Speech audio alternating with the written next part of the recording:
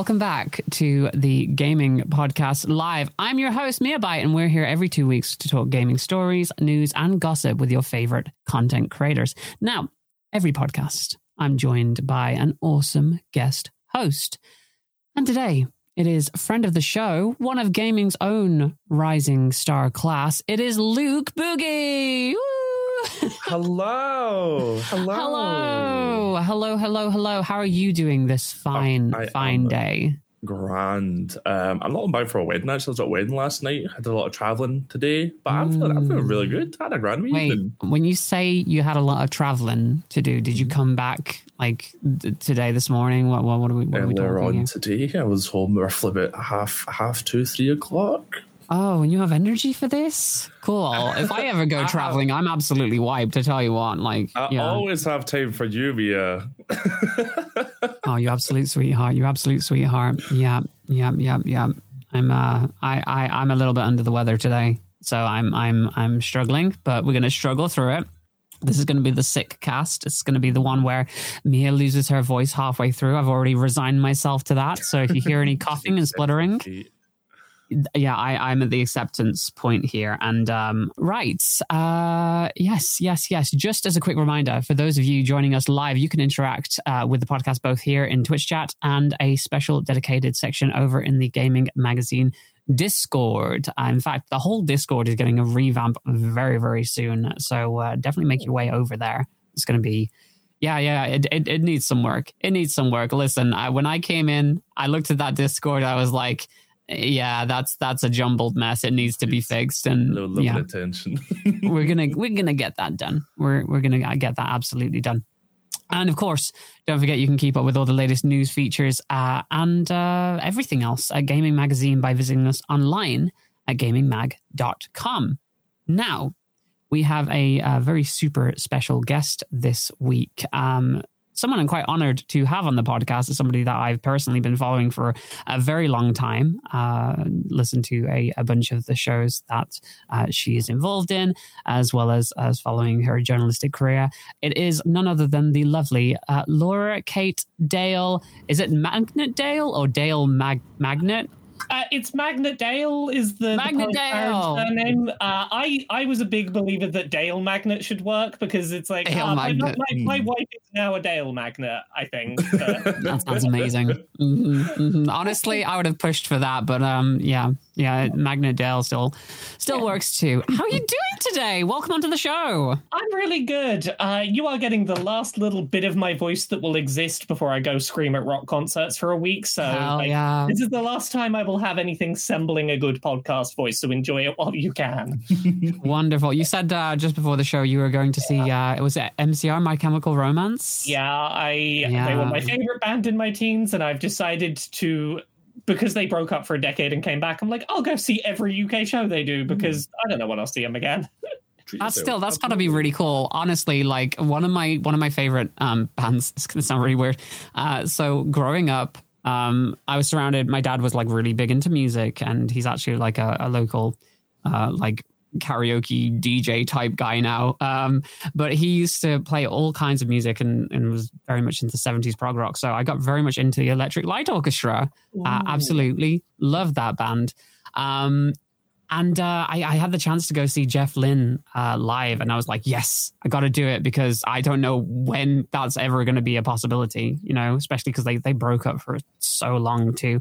And of course, it wasn't the same, wasn't the original members because unfortunately some of them had passed away, but it was still such an incredible experience. So I'm hoping your MCR experience is going to be absolutely fantastic. I'm sure it will be. But that's the thing sometimes when like a band breaks up for that long, you sort of resign yourself to, I'm never going to get a chance to see him. And I'm like, no, I'm going to grab the opportunity while it's there. Yeah, definitely. I mean, I wasn't alive in the 70s. No matter how old I look here, I wasn't around then. So again, just latching onto those opportunities when you can. It's so good to do that. Now, as always, we kick off with the weekly recap. Sorry, that's a cat jumping down for you audio listeners. We talk about everything that we've been doing this week and over the past couple of weeks. Actually, Luke, you can go first. Go first. I'm going to give my voice a rest. Tell us what you've been up to recently. What have I been up to? I have been tripping and falling back into Skyrim, which I think everyone does every like year or a couple of months, whatever. Skyrim, like, oh, what if I just add 1 or 2 mods up, but this one looks nice, and what does this one do? And suddenly I've got like 100 of mods, and it's like, let's mod it till it breaks. So that's what I've been doing with my team the last couple of weeks. Just Skyrim. I like, what are we talking here? What level of mod? Are there Thomas the Tank Engines flying through the sky? What's going on there? So I can appreciate a good like Thomas the Tank Engine with like Teletubbies and lightsabers and all the other fun stuff, but I like really immersive mods because I'm a big nerd. Like, I'm playing this like Khajiit cat boy who like only uses punching, and it's just really satisfying to me about running up to a dragon and just punching it to death as this cat boy. And I personally really enjoyed that. The last time I put mods into Skyrim, it was purely so there would be a wider variety of animals I could have as pets that would follow me around and be my best friend. There is a wide variety of, do you want this animal to be your best friend? Do it. I have a mod called amazing. Pets of Skyrim, which is exactly that, where you get them as little animal companions, and I have this box. So I this is going to be admission for me. I never finished Skyrim. I'm one of those players. I don't really get into like the big open world games from the developers completely Bethesda. Yeah, I'm not really into Bethesda games. I never really have been because I get like just like choice paralysis. Like, you're out in this big open world, and I know you have a place that you can go, but there's so much to do. I'll do a little bit of it, and then I'll be like, okay, it's too much for me. I got to do something else. But you're saying that there's like little pets that can follow you around?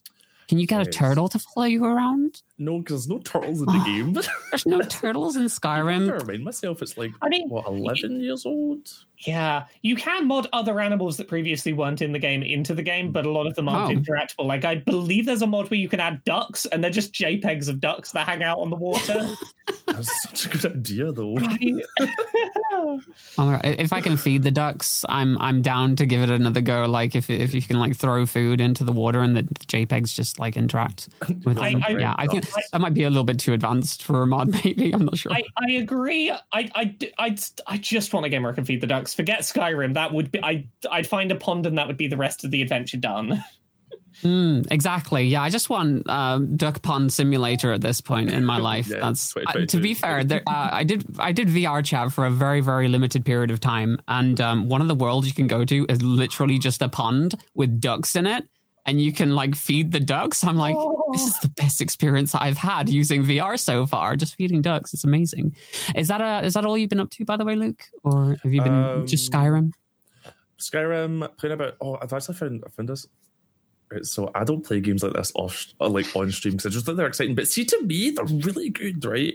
And I found this game called Planet Crafter. My wife has been playing Planet Crafter. I've been catching bits of it from the side. This is the terraforming a planet one. Yes. Yeah. I've not heard of this. This sounds amazing. It seems really nice.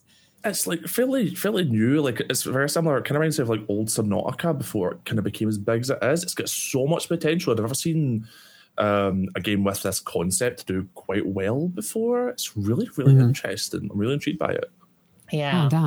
I've not had a chance to play it myself, but my wife plays a lot of those sort of you need a certain resource to survive so you can explore further to build those kind of games. And like, this is the most that one has grabbed her in a long time, where she's gone, it's not annoying me, it just feels wonderful and it's very joyful. And I need to give it a look, because like, it's for someone that plays, like, seeing someone that plays a lot of those games be like, this is the good one, tells me everything I need to know. I'm not gonna lie, like at first I was like, we'll try it out, see what happens, but it's got a demo. It's got a demo on Steam. And I was like, okay, I'll get the demo first. And within like 5-10 minutes, I was like, I'm gonna buy the full game now. Like, so it's a really good if you're into those games. How much resource management is there in that game? Because I feel like that's the only thing that holds me back from those type of games is literally just managing resources. It's fairly straightforward. There's not like a huge table of materials. Everything's fairly easy-ish to find if you kind of go explore, stumble into it, and like the game guides you without kind of making it a bit too easy. Like, you'll see something off in the distance, like me, any kind of open-ish game, I'll see something shiny in the distance, be like, what's that? And then it's my goal to go and find that shiny thing. So there's lots of that in the game, which is really good. That sounds awesome. One of the things that I heard about it that made me like very eager to give it a look is that in these kind of games, I always worry that I'm going to invest resources in the wrong thing and completely lose out when like I either can't get those resources back or I only get a fraction back if I tear down what I've wrongly invested in. And I believe that this gives you all of your resources back with 0 penalty if you break down the thing you've built. So it's very easy to build a thing, and if you change your mind, just have everything back, no problem. And that's awesome. I'm sorry. Yeah, very respectful of your time. Yeah, without kind of diving into it too much, but it kind of encourages that once you hit like certain parts of the game where you kind of maybe should consider rebuilding somewhere else, that I didn't realize earlier on, but it's really, really interesting. It's a really, really cool game. I don't know how I get on with that. I constantly, that sounds absolutely better for me, because I'm one of those gamers who will play an RPG and just not use any of the items that I pick up. I just have them because I think, I might need them later on, Final boss fight. When you get to the final boss fight, well, there might be another phase after this. I don't want to use those elixirs yet, So, that sounds great. Not actually losing anything, that's definitely peachy for me. Laura, what have you been up to recently? In terms of things I've been playing one game and one game only for the last 2 weeks now. Vampire Survivors. Oh, yes. I've seen this. I actually own it. I got gifted it recently, but and I've seen some gameplay. But it looks like a good time waster. Yeah, it's the thing I've been playing when I'm not on stream, because this is the worst game ever to stream. It does not play well with streaming rates. But it's a game that's about I think it's £2 here in the UK, so it's really cheap. You pick a character and you attack on an automated timer. So the default starting character does a whip to one side, whichever way you're facing, and every X number of seconds it hits the whip. Waves of enemies come in, you attack them, try and pick up gems to level up, and build up your repertoire of attacks that are happening. You can either level up the weapons you already have, so for the example of a whip, it starts by just whipping forward, then it'll whip forward and back, so it's getting both sides, then it'll whip more frequently, so less time between activations. And then you start stacking on a bunch of other kinds of weapons and a bunch of abilities that augment those weapons. And some of the abilities can let them upgrade into even better versions of the weapons. And you're basically trying to make yourself unkillable. You're trying to if you build a good build, you're basically trying to get to a point where thousands of enemies will start rushing at you, and nothing is getting within a circular radius of you, and everything's popping numbers and flashing, and gems are everywhere, and you feel very powerful, and it's very good for the ADHD dopamine seeking. Oh, hell yeah. So well, look, all these numbers and shiny things that are on the screen. Let's go. I'm assuming this is one of those games that you can only do so well the first run that you do it, and then you have to upgrade yourself over time. Is that how that works? You can do as well as you want on the first run. Really? So there's individual levels that each have different layouts, different kinds of enemies and things like that, and different gimmicks to them. But the thing that will limit you is, at most, you can spend half an hour in a given level. At which point the Grim Reaper will come in and just murder you. And you're basically trying to make the best build you can within 30 minutes to kill as many things, get resources to purchase permanent upgrades, to purchase new characters that will have new abilities, so that next time you try the run, you can have some different synergies going on. It is all just, can you make yourself get to a point where I played a run of this the other day where 25,000 enemies was how many I defeated by the end of the half hour. And by the end of it, it was just, I had sparkles shooting up and down, books circling around me. I had holy water splashes everywhere. I had it's just chaos and sensory input, and it's very satisfying. Honestly, yeah, that sounds amazing. As somebody who, I really love games roguelikes generally, but games like Binding of Isaac, where you're going through different iterations, getting all those powers and mixing them together. That sounds really fun. Yeah. It's really nice. It leaves a lot open to discovery as you play.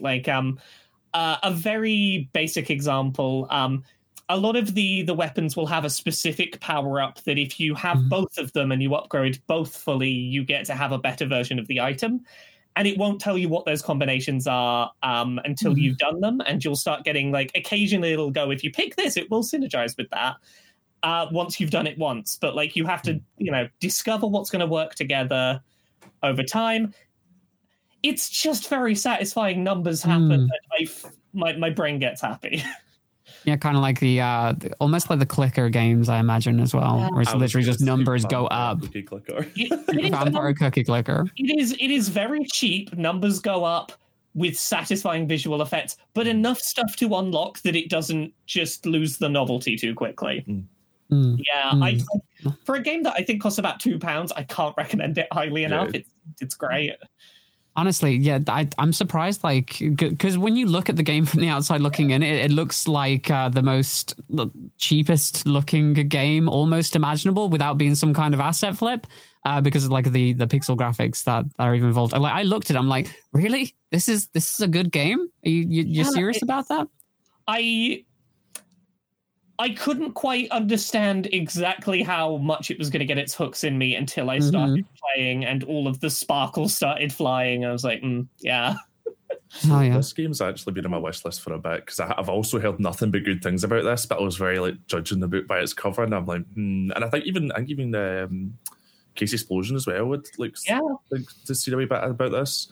But it's been on my wish list for a time, and you know what? I think I'll just get it. I think I'll just try and see what happens. It's a really nice one for, like, if you've got just half an hour at most, and you need to you want to play something that you know won't last too long. It's a really nice little dopamine hit. Is it just on Steam? I believe it's just on Steam at the moment, unfortunately. That sounds like a perfect Switch game, or like you can just take it. I will acknowledge that, like, a big part of why I've loved this as much as I have is because I've got the Steam Deck and I've been able to play it in a handheld form factor. How is that, by the way? It's like I'm not. You can't get them at the moment. So how is that? It is a really nice piece of tech that wants desperately for you to forget that it's a PC. You will keep running up against stuff where it's like, oh yeah, this is PC gaming. You might try and have nice fancy UI that looks like a console. This is a PC. There are going to be games that are marked as perfectly playable without issue, and they then won't boot up when you try and boot them. Oh my god! Okay, it's a PC in all the best and worst ways. I love it for my personal use case of I hate sitting at a computer to play games. I genuinely, if a game's only on Steam, I probably won't play it, even if it's a game I really like. The Steam Deck has made me go, oh yeah, I'll play PC games. Honestly, like I was looking at it and I was considering it because I've gotten very, very much into Fortnite recently now that they've added the no build mode on there, and it's on every platform imaginable, obviously. And I tried playing it on the Switch, and I'm just like, this is unplayable comparatively to the actual like PC version. I can't see anything. And so I was thinking, like, maybe I'll just get the Steam Deck. Very unfortunate name, by the way, for people who are in the streaming sphere. Yes. The number of times I've muddled the Steam Deck and Stream Deck names up is a lot. Yeah. But yeah, so I thought maybe I could use it for Fortnite. Maybe I could use it for some other stuff, because a lot of what I want to do now is when I'm not streaming, I don't want to be at this desk anymore. I want to sit down on a couch. Or I've said this to people for years. Like, the reason I don't play PC games is the PC that's powerful enough to run games is in the office, and that feels like work. If I have to sit at this computer to play a game, it feels like work. If I can do it on the sofa in a little handheld, it doesn't feel like work anymore. Exactly. Yeah, it's great for that. I completely like miss those kind of like just being on a couch and playing video games, especially like with like friends around and stuff. Obviously, the pandemic didn't really allow for that, so getting back into those like more casual, laid back experiences is really kind of important. Funnily enough, I actually played something that was very, very casual and laid back recently. I played the Stanley Parable Ultra Deluxe. Now, I had never played the Stanley Parable before, and I had no expectations going in. And let me just tell you, I have not laughed at a game so much in a very long time. It was hilarious. But let me get into what this game is. So essentially, it's a first person kind kind of, I don't want to say the word walking simulator because it's so much more than that. It's essentially you play as Stanley, who's trapped in an office building, and you're trying to find your way out of there while a wonderful narrator just constantly talks to you the whole time. Obviously, you'll go through different permutations of endings, and it can end very, very quickly. And it's essentially a game that can't necessarily be completed. It has a bunch of different endings, but the game will like evolve and change over time, and the narrator will start. The narrator acknowledges what you're doing. It's all very like meta and weird, and I love the hell out of it. Have you both played Stanley Parable? I've played it, and I'm very curious about your experience because I had the very different experience where I played the original when it first came out, and I came back to Ultra Deluxe when it's just released. And I'm very curious how you feel about the Stanley Parable Ultra Deluxe, because a big part of like the stuff that was added into Ultra Deluxe feels very geared at people who played the original, waited a long time, and then played the sequel. And I'm very curious how potentially is for you. It's a very odd experience for me because I ended up like coming across new content before I'd done a lot of the existing content. Yeah. So I'm kind of getting like this inside look of things and like a lot of like meta humor being thrown at me. I don't really want to go into spoilers on the new content. But it's weird. It's still kind of worked because when you know it's got that meta humor and it's self-referential in that way. I just essentially just went along with it. It was a fun time, and I feel like I would have had more fun with this now going into it blind than if I'd played the original and then come back to this for the new content. Because as far as I can tell, it didn't look like there was a huge amount of extra content there. So I feel like if you had played the original and come back, it wouldn't have been... The new stuff adds about the same amount of content as was in the original game. Mm-hmm. But a lot of that new content is remixed and playing off of existing old content. Like there is about as many new endings added with about as much new dialogue, but it's a very different kind of thing in that it is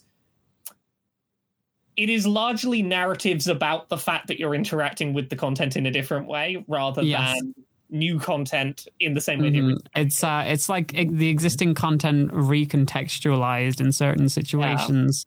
Like you're doing the exact same thing I imagine that you would have done in the original game, except it's just giving you different dialogue, which is making it a different experience essentially. And I don't know, I found it incredibly charming. It was just so weird, and it was nice to have like that experience where there are no expectations on me. I could go at my own pace. I could literally just interact with things the way I wanted to.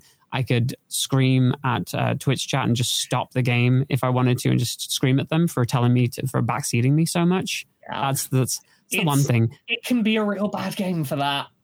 Yeah. Particularly playing it today and not 5-6 years ago. Did you manage to go into this not knowing too much about the premise? I feel like I had seen some stuff about the original. I have this vague recollection of like this thing where you break out of the world and then you're in a white space. I knew about that, but I'd never played the original, and I'm like, I know that's a thing. I don't know how to do it, and I don't know where it is. I did end up doing it, but other than I knew it was like meta, and there were like so many different endings you can get. And I'd also played through the beginner's guide as well, was that the sequel? Kind of the same developer. I'm not sure. One of the same people involved, not entirely the same team, but yeah. So I kind of had an idea of the kind of experience that I was going into, but I was pretty fresh to it. Otherwise, yeah.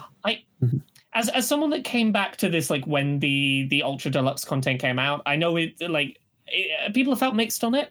I really like the new content in Ultra Deluxe. Having now finished it, in that, like, I don't want to be too spoiler about it. I'm trying to think about the best way to say this. It's very difficult, isn't it? Without it. It feels like it's very aware of what the original was and about how difficult it is to try and replicate something that is so lightning in a bottle. Yes. And is a very interesting piece of art about how you as a creator respond to your own past works. And I think it's really interesting. I think it's got some interesting stuff to say in amongst the silly nonsense. Oh, definitely. I think it has some amazing things to say about like the games industry and sequels in general as well, and in terms of iterations on games in the same series and how they go about changing those experiences or not changing those experiences.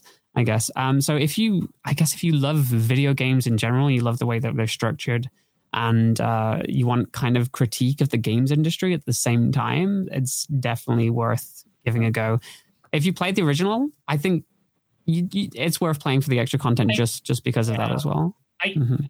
As someone in that position, I think the extra content has something distinct and unique of its own to get across that is worth... Like, if you enjoyed the original, there is something of value to be found in the new content. Yeah. One of the other things I actually did recently is I've started reading manga again. And I read the first volume of Spy X Family because everybody's been like raving about it in the anime. It's popped up out of nowhere this last week. Suddenly everyone's talking about it. Yeah, everybody's talking about it. And it's just like, wow, apparently it's like the best thing since sliced bread. So I'm like, okay, well, you know what? I kind of don't want to watch anime at the moment, so I'm going to buy the manga. And I'm going to jump into it that way because I kind of want that clean experience first before I have any like voices put inside my head. And unfortunately, I actually saw a clip of the English dub of the anime, and the voice for the little girl just infected me. Not in a good way because I wasn't like vibing with it. And yeah, anyway, Spy X Family. I've had a lot of fun reading it so far. I've only read the first volume because it's sold out. Volumes 2 and 3 are sold out everywhere. Really? And it's really difficult to get a hold of at the moment. Yeah, it's impossible. Like everywhere that I saw it was sold out. And I was actually in a bookstore a couple of weeks ago and I saw that they had the entire like released volumes there. And I was like, should I get this? I wish I had, because I could not find volume 2 or volume 3, which after reading volume 1, you really want to go on to 2 and 3. I have 4, 5, and 6 after that, but like I'm like stuck in this holding pattern right now. Exactly, I can't skip. So Spy X Family is this, it's this, obviously it's a Japanese manga. It is about a spy whose code name is Twilight. And essentially, he goes on a new mission where he has to defend his nation by infiltrating a school. So he has to set up like a fake family in order to do so. I don't want to spoil too much about it, but he ends up bringing in a little girl who is an orphan and definitely more than she sees, and she's hilarious. She's amazing, and also runs into somebody who can pretend to be his wife, which is beneficial for both of them. But little does he know she's actually an assassin, and she doesn't know that he's a spy. So you have these 3 weird individuals all living under one roof, and it's very comedic. It doesn't take itself too seriously. The main part of the first book that I read was literally just trying to get this little girl who is pretending to be older than she is so she gets adopted in the first place to get enrolled at this prestigious school where you have to score a certain test number, and the organizers are like extremely anal about who they let in. They're like, oh, we're only going to let in the best of the best. And a lot of the comedy comes from like the interactions between them. It's very gag heavy, and I've just been really enjoying it so far. It's actually reminded me a bunch of when I used to read Ranma One Half, and just the inherent comedy that was in that series. Obviously, that bit of a weird series aside, but yeah, I've just been really, really enjoying it so far, and I can see why people are super hyped for it, because there's cuteness there, there's the hot waifu, there's the hot husbando, and just a lot of comedy. So that's been a lot of fun. It has. Luke, would you have you ever gotten into anime in general? So I was just Googling some bits and pieces there, right? So I've actually not heard about this before today, and I read this. Really? Like, I'm surprised. Wow, okay.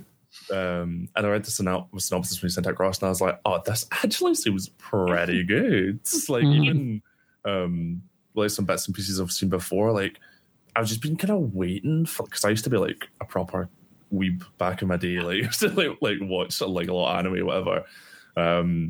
I just kind of fell off it because I like see as you get older, you get busier, and I want to sit there and like watch it and read the subtitles, not have it as background noise while checking Twitter like I do with literally everything else. Like, but this actually seems really interesting, so I think I'm going to try this and see what it's like.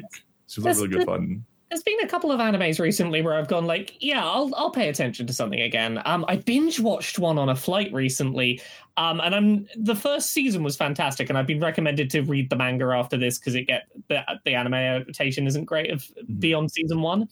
What is it called? The Promised Neverland. Oh, is that the one about the orphanage? Yeah. So the deal here is that you've got this orphanage. All of the children very well looked after, very happy. They've got to be adopted by, like, at the very latest, they'll be adopted by the age 13.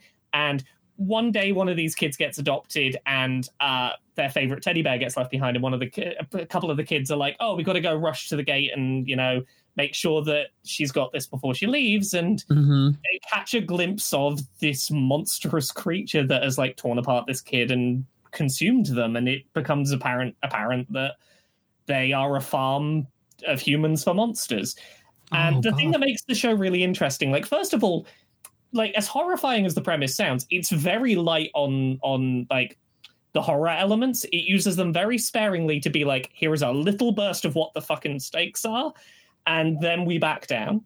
And it is about a bunch of kids trying to work out, we are children. How do we keep these adults from knowing that we know about this? How do we create a plan where we can get like all of the kids out of here safely, including some who are like 6 months old? How do we transport a bunch of like infants with us to make an escape plan? How do we do an escape without getting caught? And the sort of like, weirdly, the back and forth energy between the kids trying to make their escape plan and the adults trying to work out what's up felt very reminiscent of like something like Death Note from a decade ago. The sort of like, okay, yeah. We know that you know, and you know that we know, but we're having. Nobody's going to say it. Nobody's going to like. How do we not show our hand as to what's going on? Yeah, kind of keep the tension going. Yeah, that's awesome. The first season is as far as I've watched, and apparently, like, the second season of the anime skips a bunch of the stuff from the manga and comes up with its own ending that isn't good. So I'm going to swap to the manga, but the first season is some of the best, like, dramatic tension TV I've seen in a long time. Like, I was finishing episodes and being like, I need the next one right now. It was good. You describe it a lot better than I would. Literally, what was going through my head then, it's like Abe's Odyssey with child killing. That's literally what was going through my head. Not Abe's Odyssey. Actually, oh god! This actually seems really cool. I think I'm going to add this to my list also. It's a really good one that knows just how much horror or just how much violence to use in very sparing amounts to not let the fact that there are stakes slip away from you.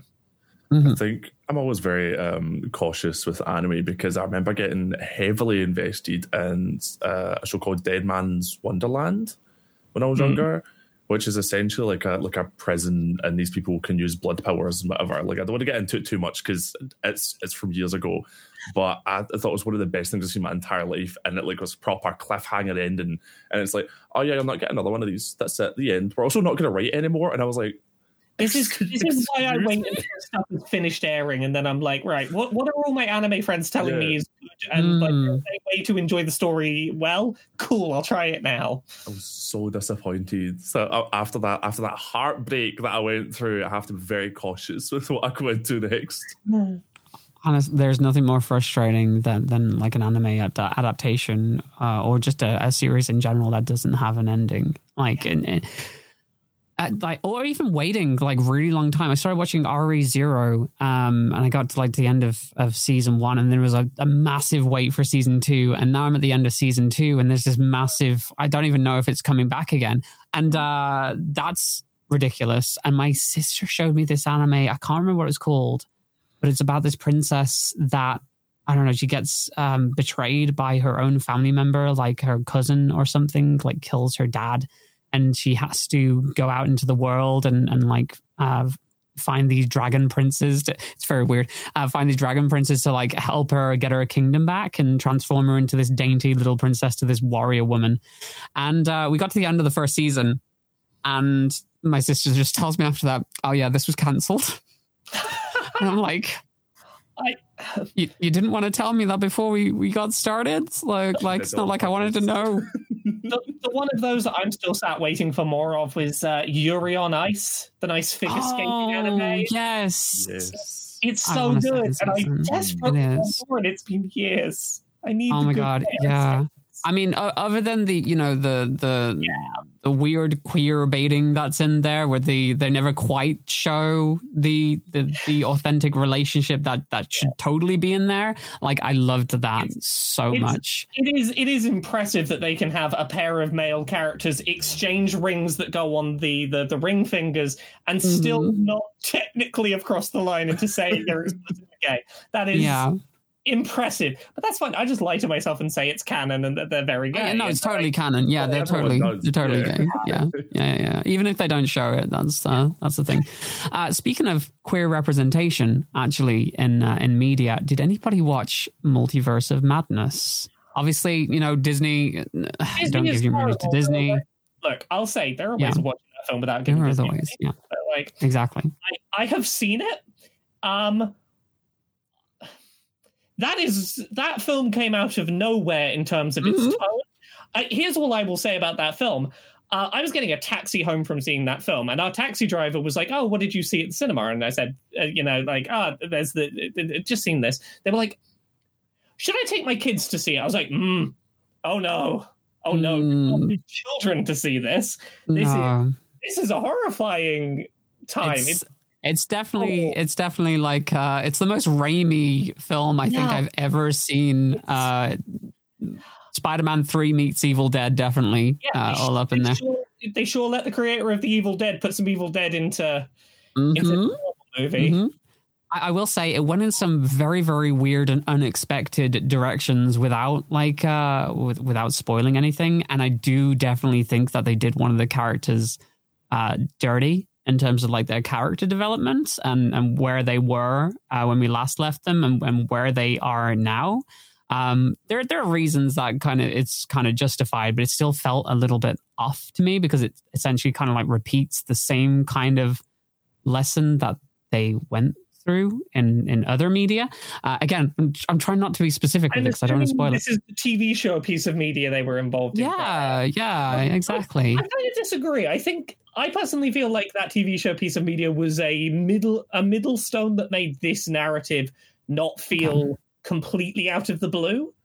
Obviously without that, this wouldn't make any sense whatsoever. I feel like largely the takeaway was, I don't know how better to talk about it. I think that one explored one solution to that problem, and this escalated in a different way. I didn't feel like definitely. I mean, it was awesome to watch like some of the visuals in that, and just having like a more horrific Marvel movie, especially with like the mid-film sequences that are there. The way I try and describe this film is, sometimes how when you watch like animated shows for kids and they decide they want to do something horror-y, they have to work within constraints, and you get stuff that is more horrific because they can't be violent. This felt like, instead of trying to create horror within the constraints of, media for 10-year-olds, this was, how horrific can we make this and still technically get a 15 rating? Like, how can we be creative about, we can't do blood and gore every second, but we want to make something that is scary and unsettling. And I mean, to be fair, some of the ideas that are in there are incredibly scarring if you just think about like the visual and it's a lot at times. It's a horror comedy, and once again, I enjoyed a Doctor Strange a lot more for everything that wasn't Doctor Strange in it. Doctor Strange is the least interesting part of his own media. Oh, definitely. Did you see the after credits sequence and was incredibly confused like I was? I had no idea what was going on. I'm not aware of Doctor Strange comics, so like much like every end credit sequence at this point, I have to Google which comics character discontinued continuity I don't know about. We all do that. We're all guilty of it. I'm like, is this a tie-in to the Eternal? What is going on here? Is this another film franchise that I've already seen and I just can't recognize the character? But no, it's something different, completely different. And I don't know. It seemed it was nice to see a Raimi film. It was nice to see a different take on it. It felt more like a parody of a Marvel movie to me than it did a proper Marvel movie because the tone was so different. But I enjoyed that. Like, actually... Yeah, I want to see more Marvel films do stuff like this where they play around with the definitely. tone. But I also think that Marvel needs to do a much better job of communicating which films are going to be massive deviations from tone, because they've created what has been like pretty consistently a family-friendly, very boilerplate template thing that like. Yeah, I feel like there are going to be parents who take their kids to see this and go, "Wait, what is this that I've taken my kids to?" Like, if you signpost what this is correctly, I think a lot more people would have cared about seeing it. It's like, hey, come watch a Marvel horror comedy. Yeah, that's something we haven't seen before. Sure. Yeah, I will say. Sorry, go ahead. Sorry, Mia. Admittedly, I've actually not seen it. I tried to watch it earlier on, and I was like, "Oh, this is not working for me at all." But yeah, it's a 12A, and I've heard many a comment being like, "Here, by the way, this is horrifying. This is a really scary movie." There's stuff in here that's like it's impressive if they'd got it into a 15. To get it into a 12. Oh. Yeah, 12A. So you can like a 12-year-old can go like with I think it means under 12s can go if they're with a parent. Yeah, so I don't know if I'd shown a lot of 12-year-olds this without warning. Well, yeah, you definitely want to warn them. Yeah, you want to let them know what they're going to expect. It's just like, have you seen this movie, and this movie? Okay, you're fine to watch it then. If you haven't, no, get to bed, Jimmy. Get to bed right now. You're not watching this. I feel the complete inverse about this compared to the first Doctor Strange, because the first Doctor Strange, entirely I was watching for the visuals. I did not care about the story in any way, shape, or form. The sequel, the appeal of the, like, oh, we're going to really lean into the kaleidoscopic visuals, they really backed down on that. They did, didn't they? Yeah. I did care about the characters infinitely more because there was a lot of characters that weren't Doctor Strange. Definitely. I will say some of the effects were a little bit hit or miss in the film too. There's a specific effect with Doctor Strange that appears sort of like in the latter third of the movie, and it just looks like an Instagram filter. It just looks like a Snapchat filter just popped on top of the. Again, I don't want to spoil it, but it just wasn't quite there. It didn't deliver any of the things I thought I wanted out of a Doctor Strange film, and yet I had a confused and shocked good time with it. Yeah, I will say the premise went in a completely different direction to what I was expecting too, because they leaned so heavily on the Spider-Man kind of like connections with the marketing, being like, oh, you've messed with the multiverse in this way, so now this is going to happen as a result, and it went in a completely different direction, and it was advertised, and I think it's probably better for it. But honestly, yeah, I love being surprised by things, and maybe there's some people out there that will get annoyed by that, but it's really nice that the trailers didn't really spoil anything, like anything major. Obviously, you see visuals, but they didn't like. I mean, there was one or two things in there that's okay. Let's say in the trailer you see like an undead Strange, right? I wish they hadn't shown me that, because then as soon as like that had been set up, trailers that had that in, I managed to avoid that. It was like prominently in one of the trailers, like towards the end of it, like with the whole like cloak and everything made of darkness. So. I'll say this: if you find a way to watch this without supporting Disney, and you start watching it, and you're like, I'm not feeling it. The first third really isn't particularly strong. It's the latter two thirds. It sort of works out what it wants to be. Like the first third is very treading water Marvel film. The second third is like, oh, we're going to pull the rug out a little bit. And the third act is like, oh, this is not a Marvel third act. What are you doing? This is great. Like it gets better after it stops trying to be a Marvel film. Yes, totally, definitely. Because it does kind of, you go into it, like you said, like kind of cookie cutter boilerplate Marvel movie. It does kind of give the audience a bit of, oh, this is a nice change. It's definitely a nice change of pace. It's nice to see like a confirmed queer character on screen too, even if it's through the form of a singular pride pin on their jacket. There's also gay parents that disappear into the nothing. Yeah. For about 12 seconds. See, here's some lesbians. Okay, they're gone now. Yeah. I'm just happy to know that the Progress Pride for PIN has picked up in popularity all across the multiverse. Like everyone's gotten on board with that we're using the Progress Pride flag now. Exactly. It's nice to know that that's a multiversal thing that exists across universes. There's no deviations on that, even though some things in other universes are completely I'm not spoiling anything, but completely backwards. But it's nice to know that Pride stays no matter what. So yeah. That's fun. Right. So it is time for a section we like to call bite-sized news, which is exactly what it sounds like. We're going to go over everything gaming in the news recently. So Luke, you had a story that you've been looking at? Yes. This is League of Legends player Biofrost coming out as gay, which I thought was incredibly brave, like a very good thing for them to do. Like they are a professional League of Legends player in an industry that is aggressive, for lack of a better word, for anyone who is diverse or minority. Oh, definitely. I mean, like, you say League of Legends for starters, I'm like, yeah, no, I'm not touching that with a barge pole. Jesus. Yeah. There are certain games that I tried playing and never went back to because of the kind of people that gravitate around them, and League of Legends is one of those that mechanically I love the concept, but I'm never playing it. Like, it's just known for having like an extremely toxic community and definitely not welcoming. So doing this, I'm not sure if it's obviously it's definitely a positive thing for them in their personal life. Whether or not the players and the fans of that particular game are going to take that on board, I have seen some responses which unfortunately were not supportive at all, and at this point it's kind of predictable.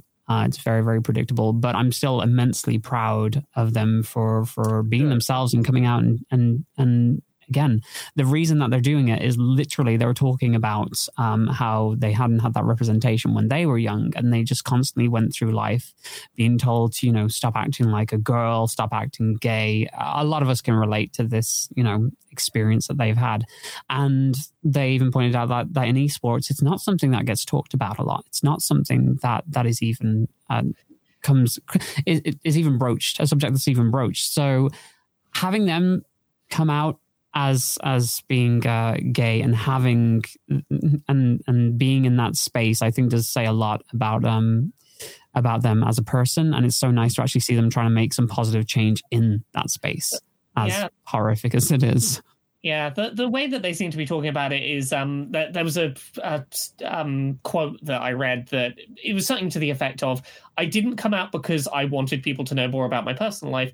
I came out because otherwise we're not going to talk about the problems in this industry. Yes. I think that's all too often true, is people aren't going to acknowledge that there's a problem with homophobia in the games industry, or in particularly something like League of Legends competitive, unless there are people going, hey, you all know me, you all pay attention to me, I'm gay, let me talk about the shit I go through from like the community. Because it's a very different thing when someone who is respected within that space goes, hey, this is a problem, I am now a human face to that problem. I mean, we've seen what happens when people who are perceived as being outside of the space come in and start being critical of that space. And we know exactly what happens when people do that. Just the amount of vile hate that gets thrown their way is awful. So honestly, this is the best case scenario for League of Legends, really. If you're going to have somebody to tell you that your space is wrong, you want it to be someone who exists within there and have already proven themselves. The experience in there as well. Yeah, despite the uphill battle that there's going to be of getting that message heard, I think that there is a better chance that people who watch competitive League of Legends will listen to a pro player that they are emotionally engaged in than they will someone from the outside who seems like an outsider who's coming in to criticize their interest. It's a lot to be not defensive when the call is coming from inside the house. Yeah. Well, you'd hope so. Like, I don't know. The thing that frustrates me is this whole idea of with games like that of trash talk, of like it doesn't mean anything, that you can get away with saying like the most horrendous shit under the sun because like everybody does it and it's just been normalized within that space. Not justification at all, though. Like no, we've all been in those lobbies. Or I read the disgusting vile things. I'm like, on the other end of the screen, there's a real life human being that you are talking to. It's incredibly effective for people that are within that space. Well, I remember I stopped playing Overwatch just in general because I think I was like speaking within just a match, and the amount of like vile like hate that came my way from my own teammates. It's like, yeah, maybe I just don't interact with online competitive games in voice anymore, and I just leave that part out of the experience now just because it's not worth going through, putting yourself through that, and the fact that people justify that is, I don't know. It's I don't know what kind of mindset. It has to be just them just not wanting things to change, right? Just being able to do whatever they want without actually being accountable for anything. Surely. I think at least part of it is it's one of the main remaining. It's one of the last bastions where there is a community that has decided that's okay. Mm-hmm. If you have those kind of thoughts and things that you want to say without critique, there are very few places as good as online competitive gaming to do it and have no one call you out. Yeah, very, very true. It is. So, moving on to other revelations, we have a new Doctor Who that just got cast, a new Doctor that just got cast. Now, putting aside, and again, we've been doing this multiple times today, putting aside the BBC and everything that's wrong for them, which no doubt we'll get into later with you, Laura. This is very interesting news. It's Ncuti Gatwa. I think that's the correct pronunciation. Who is the new Doctor, and I believe they've been in shows such as Sex Education. I can't remember what character they play because I never saw it. I was watching a compilation earlier today, but they seem fantastic, honestly. Eric, I'm sure. Eric, that's it. Thank you. Yes. I literally watched a clip earlier, and just watching clips of the character, like the best of moments, just so I could familiarize myself with like their acting style and stuff. It had me laughing and like bawling within the space of a couple of minutes, and I'm like, oh my god, this guy's like super good. He has this talented. Yeah, he has this like chaotic queer energy in the show, even in the clips that I saw, which I thought that is perfect Doctor energy. That is so good. Here's how I feel about this. I have no doubt this is a fantastic actor who could do a fantastic version of the Doctor. But I'm holding my praise of this back until I see some episodes, because I thought the same about Peter Capaldi, who is a traditionally fantastic, who I found great in things. Jodie Whittaker. The problem with the last few Doctor incarnations has not been the casting. It has been the writing, and we've had the writing has been awful. Casting fantastic people and giving them nothing to work with in scripts, and them having to pull the best performance they can out of absolute nothing. And that's what I worry about with this again, is what guarantee is there that, like, this person's great at acting in something like, say, Sex Education. This ain't the same writing team, and will there be good material with which to bring out that good acting talent? Well, I'm hoping that it's a positive direction, because obviously the showrunner is now changing over from Chris Chibnall, who did my girl Jodie dirty, let's just say that, with his writing. That is character assassination in terms of what he did to the Doctor, which we can get into in a little bit. But Russell T Davies, obviously, who headed up the revival of the series back in the mid-noughties, is back on the show. So again, I share those same, like, the same hesitation with like the writing and stuff, but I'm really hoping that he can essentially steer the ship back in the right direction at this point. The episodes of Modern Who that I've enjoyed have generally been Russell T Davies era stuff. And, like, he's not without his problems, he's not without his flaws, but he was much more consistent at producing a Doctor Who that I was enjoying on a week to week than definitely since. Yeah. I like the Stephen Moffat era was it was fun. It had some unique ideas, but I don't think Stephen Moffat can like structure an entire series of a show. He's like a really good writer for like specific episodes. Like he did some of the best episodes of the Russell T Davies era, in my opinion, for the singular episodes that he was in charge of. Like the one about the kid who's like, "Are you my mummy?" That one, he wrote that one, and I think Blink as well, which is a fantastic episode. But like as soon as like he took over, it kind of all fell apart a little bit, especially towards the end with Peter Capaldi, and Chibnall has just been awful.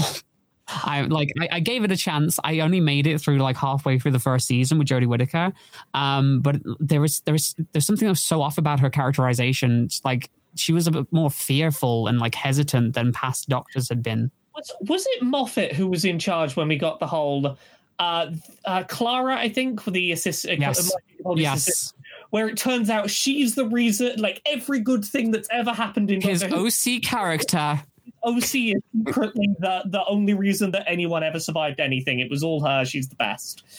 She's absolutely the best. Yeah, that was Stephen Moffat. Like, yeah, he should not be allowed to run series. That's I know. I'm still so frustrated that when it was announced that I forget the actress's name who was playing Clara, when she was announced as the next companion, what I had in my head, because the only episode she'd been in prior, she'd played a Dalek, and I was like, Dalek, please just give me a Dalek. Like, that would have been amazing. I want something that's different, something that creates actual conflict and feels new, and a Dalek companion would have done that. That's a really clever idea, actually. Just gave us human again. Okay, cool. I would have taken a Dalek companion, definitely.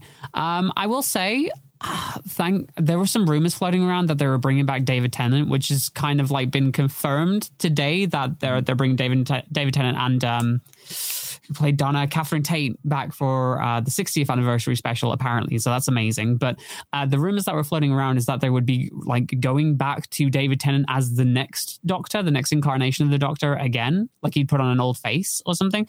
And I just thought that would have been the worst decision possible. I can't imagine more of like a spit in the face to like Jodie than saying, listen, people, yours was that controversial that we're going back to one of like the most popular Doctors. That I'm glad it didn't happen. It would have screamed, we're out of ideas and we're giving up.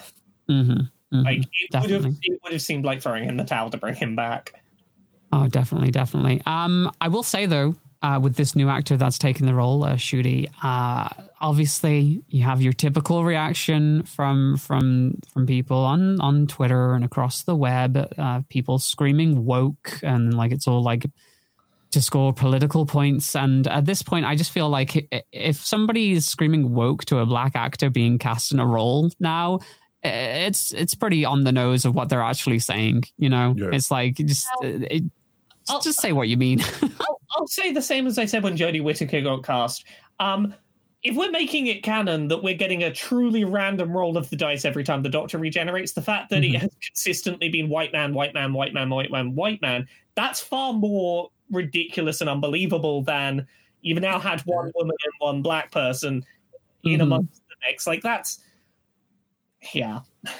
It's I don't know, some of the reactions of people, it's crazy to me, absolutely crazy to me, especially when you sorry, go ahead. Used to just be racist, bigoted shit people. Sorry, Mia, go ahead. No, I was going to say the thing that frustrates me the most is the people that believe that they're not racist or bigoted and then still do the mental gymnastics to try and justify that this isn't something that they want. Like, oh yeah, this is not a canon thing. This was never like proven in the canon that you know that they can change. It's only the recent years, and it's like you are doing a lot of work just to try and make yourself not sound racist. But yeah, I would like to talk about, like, I read an article by my friend David Chipaku on the Metro. And his perspective was really lovely because he's like a huge fan of Doctor Who, and seeing like another black person play the Doctor, that's like a whole generation of other black kids who get to see themselves on TV, like traveling about space and time. And I think that's like a really lovely and like joyful experience for them. So that's the kind of thing I'm focusing on. Whenever I do see these kind of like horrific comments, and let's see, at the end of the day, like you're going to see like so many more happy black kids than I'm going to see grumpy old red-faced men. Yeah. Yes, definitely. Yeah, it's nice to know that that's literally one of the things they said. Like Shooty watched it when they were young, and they're like doing this role now for the kids that are going to be growing up and watching it. And I think Russell T Davies like echoed that too. It's like he watched it growing up. Now he's working on it. He's doing the same thing for people now who are watching it when they're kids and will eventually be working on the show in the future, which is really great to see. And the whole idea of like, yeah, this was done for woke casting just doesn't really hold water, because apparently they already had somebody in mind cast. They did all their auditions, and like Shooty was the last audition that actually walked in on the day and blew them out of the water. That's what then they decided to cast him, which is good. Yeah. Yeah. I think it'll also bring in like a brand new set of audiences, like because they've done like Shooty's done so well outside of something very different from your typical kind of BBC like drama. Like it's Netflix crowd. I think it's like a different crowd. Like I like Doctor Who. I'm not like a huge fan. Like I'll keep up with them, but I'm really invested in this now. I really like this actor, and I think there's a lot of other people who are like me who are having that experience, who know Doctor Who exists, think, oh, it's all right, and they're like, oh, actually, let me give this another shot. Mm-hmm. I understand what you're saying. It's still not going to make me get the license fee, but I understand what you're saying. No one should. Right, look, you had another story for us, didn't you? This one's interesting. I did. Oh, we laughing because I know what's coming. This. Activision released a blog talking about the representation in video games they develop, the Blizzard Diversity Tool, and quotation, a leap forward for inclusion in gaming. Oh. Wonderful. Amazing. I'm sure we all have lots of thoughts on. Yeah, so I guess the summary thing for like anyone who hasn't seen this should know is there's a picture that's done the rounds, which is like it's a seven-sided little shape that marks characters from 0 up to, let's say it's 10 at the far end or whatever. It ranks them on culture, ethnicity, age, ability, body type, gender identity, and sexual orientation as binary sliders that you can be more or less diverse in. And some of those you stop and look at and go, what? Activision Blizzard, what is, for example, how do you rank which ethnicities are more diverse than others? How do you rank which sexual orientations are more diverse than others? Is being lesbian more diverse than being gay, for example? Like, how do you decide what gets more points on the slider? How do I add more points so that I become more diverse? Like, how does this work? Can I min-max my diversity chart? Like, that's the thing. They have it on this weird point scale as well. It's like 0 to like an arbitrary number. It's like, okay, what point are you on the point scale if you're black or if you're Asian? Like, how do they assign random numbers to that identity, and how does that again go into how diverse you are? It doesn't make a lot of sense. And as like the thing that stood out to me reading through Activision Blizzard's post about this is they acknowledge the biggest problem with a tool like this in their own post without realizing they've done it, where they acknowledge the fact that this tool will need updating over time because it's made by human beings who will have biases that will need to be worked on. The whole point of the tool is to try and eradicate biases, but they point out the problem. Algorithms contain bias. Programs, things contain biases. There is no information in their blog post on what was the diversity background of the group that worked on this? What was the method? Exactly. I was literally about to say, what are the chances that it was made by a group of white guys? I think we know the group that worked on it. Yeah. I think one of the major problems with this so far is that this seems to be their solution to diversity rather than, actually hiring diverse, developers and creators and putting them on their team and actually having those lived experiences influencing the characters that are being created. It's trying to boil down diversity into something measurable, something that can be put on a graph, that can be measured. And I understand why businesses would want to do that, because there is a reassurance in the idea of objectivity and the comfort that comes from the idea of, if we make a character that scores X on the diversity scale, no one can tell us we didn't make a diverse character and we can't get in trouble. But, like, that's not how intersectionality works in the real world. It doesn't take into account so many factors, and like, it's yeah.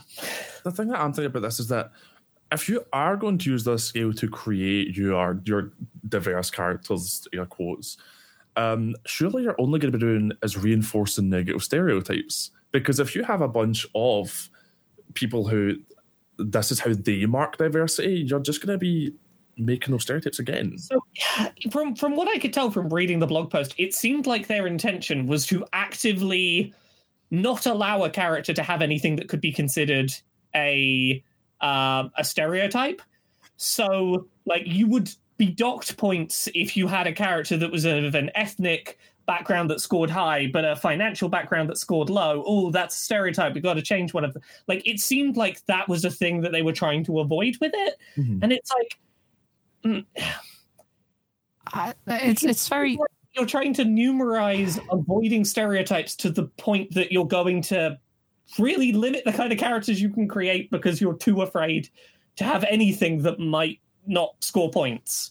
You know what it reminds me of? It reminds me of those. You ever seen the AI generated stories that make the rounds in like meme areas on the internet, where it's just like all the information about a specific thing just being fed into an AI and then spat back out. And so you've got like an X-Men movie where it's, this is Magneto, strongest X-Men. I hate you. We shouldn't be friends. I want to kill all the humans. And it just like comes across a little bit like that. It's a very Black Mirror, you know? I think about this as someone who's like, I've done consulting work with game studios at times in the past. And like, if you try and create a system like this that actively tries to not allow things that are a stereotype to coexist, like I think about myself, I'm trans and I'm autistic. There's a statistically high overlap of those things happening together. Is that a stereotype that your algorithm should avoid? Or is it a thing that happens and coexists and should be represented? Like, there's so much middle ground for nuanced discussion of, is this if you make your character like this, is that good representation, or is that you falling into a trope that you just numerically say yes or no? Because so much of it will depend on what are the specifics of how you create that character.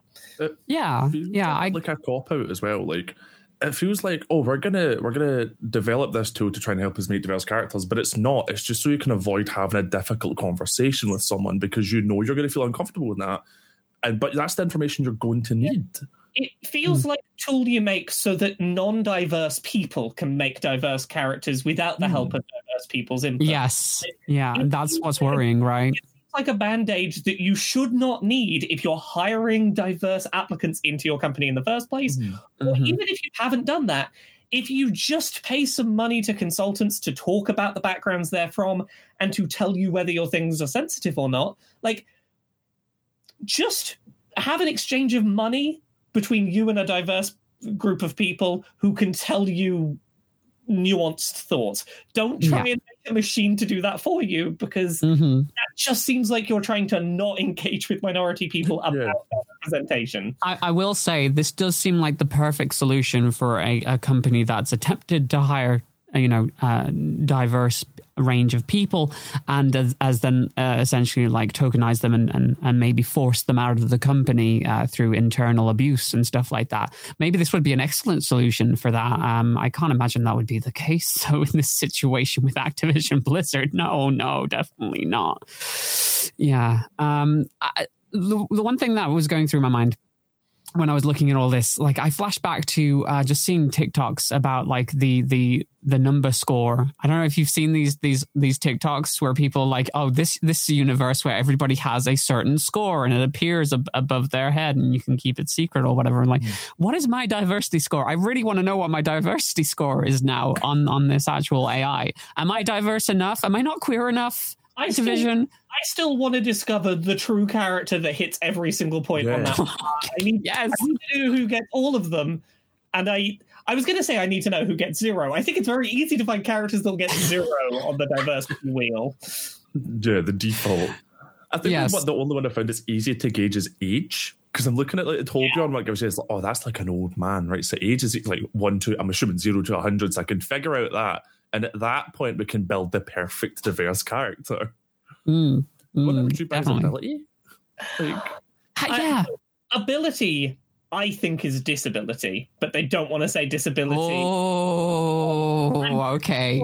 I'm pretty sure ability on there is how not disabled or disabled are they?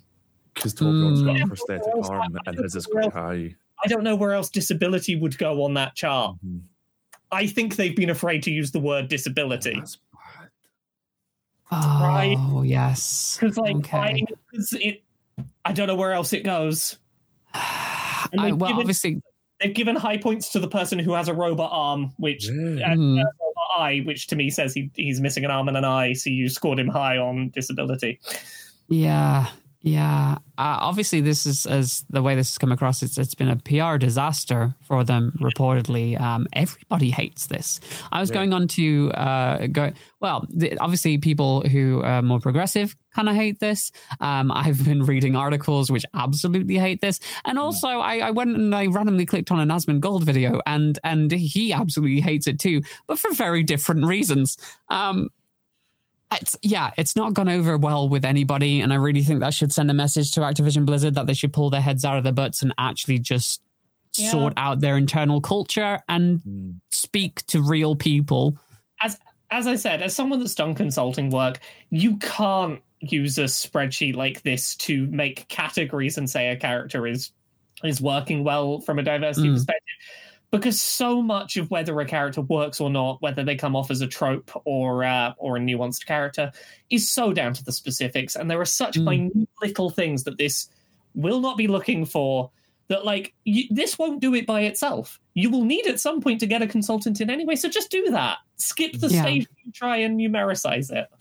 Yeah. And honestly, if you're hiring diverse creators, they're more likely to create diverse characters. I mean, it's not a 1-to-1 ratio, obviously, but if you've had those experiences and you want to turn them into a character and put them down or put onto the page or into a video game, it's likely that you're going to get more interesting, diverse characters which actually have substance and a backstory. And this doesn't even interact with the idea of the struggle that marginalized communities even go through. There's no information on that. It's saying, okay, they tick these boxes. This is a checklist. Does that tell you anything about who the character is and what that means for them? No, because you don't have a writer there who has had those lived experiences or knows the culture, or just having this tool there does nothing for you except for ticks boxes. And it's really, really kind of horrible to see from also, a creative standpoint. I'm just going to say it now. I'm going to take this graph as canon proof that Zarya in Overwatch is non-binary, because they are exactly in the middle. Yes. Point, I'm taking non-binary. Yes. So I wanted to look at some of the other graphs that they had, but apparently Blizzard has taken them down from the page too in the blog, which is unfortunate. But yeah, I guess we won't be able to find out. I'm trying to understand the gender identity one still, because I'm pretty sure what they intended is they've given a point for woman, and I'm assuming, because that seems to be halfway down the graph. So if this is an accurate graph, there's only one other point on the graph, which I'm assuming is you've got man at the center, woman is trans. Is trans everything else? I guess you've got man, woman. Wait, everything else. Unless women's in the middle, and then anything past that, a more marginalized gender.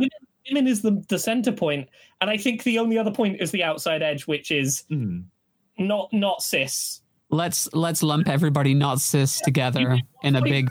The second point for not cis, that's an equal jump in gender diversity right there. Yeah, it's incredibly frustrating. It's definitely incredibly frustrating. Very weird weighted graph. It's one of those ones. If you don't laugh, you'll cry. Right. I'm just going to do a quick ad read.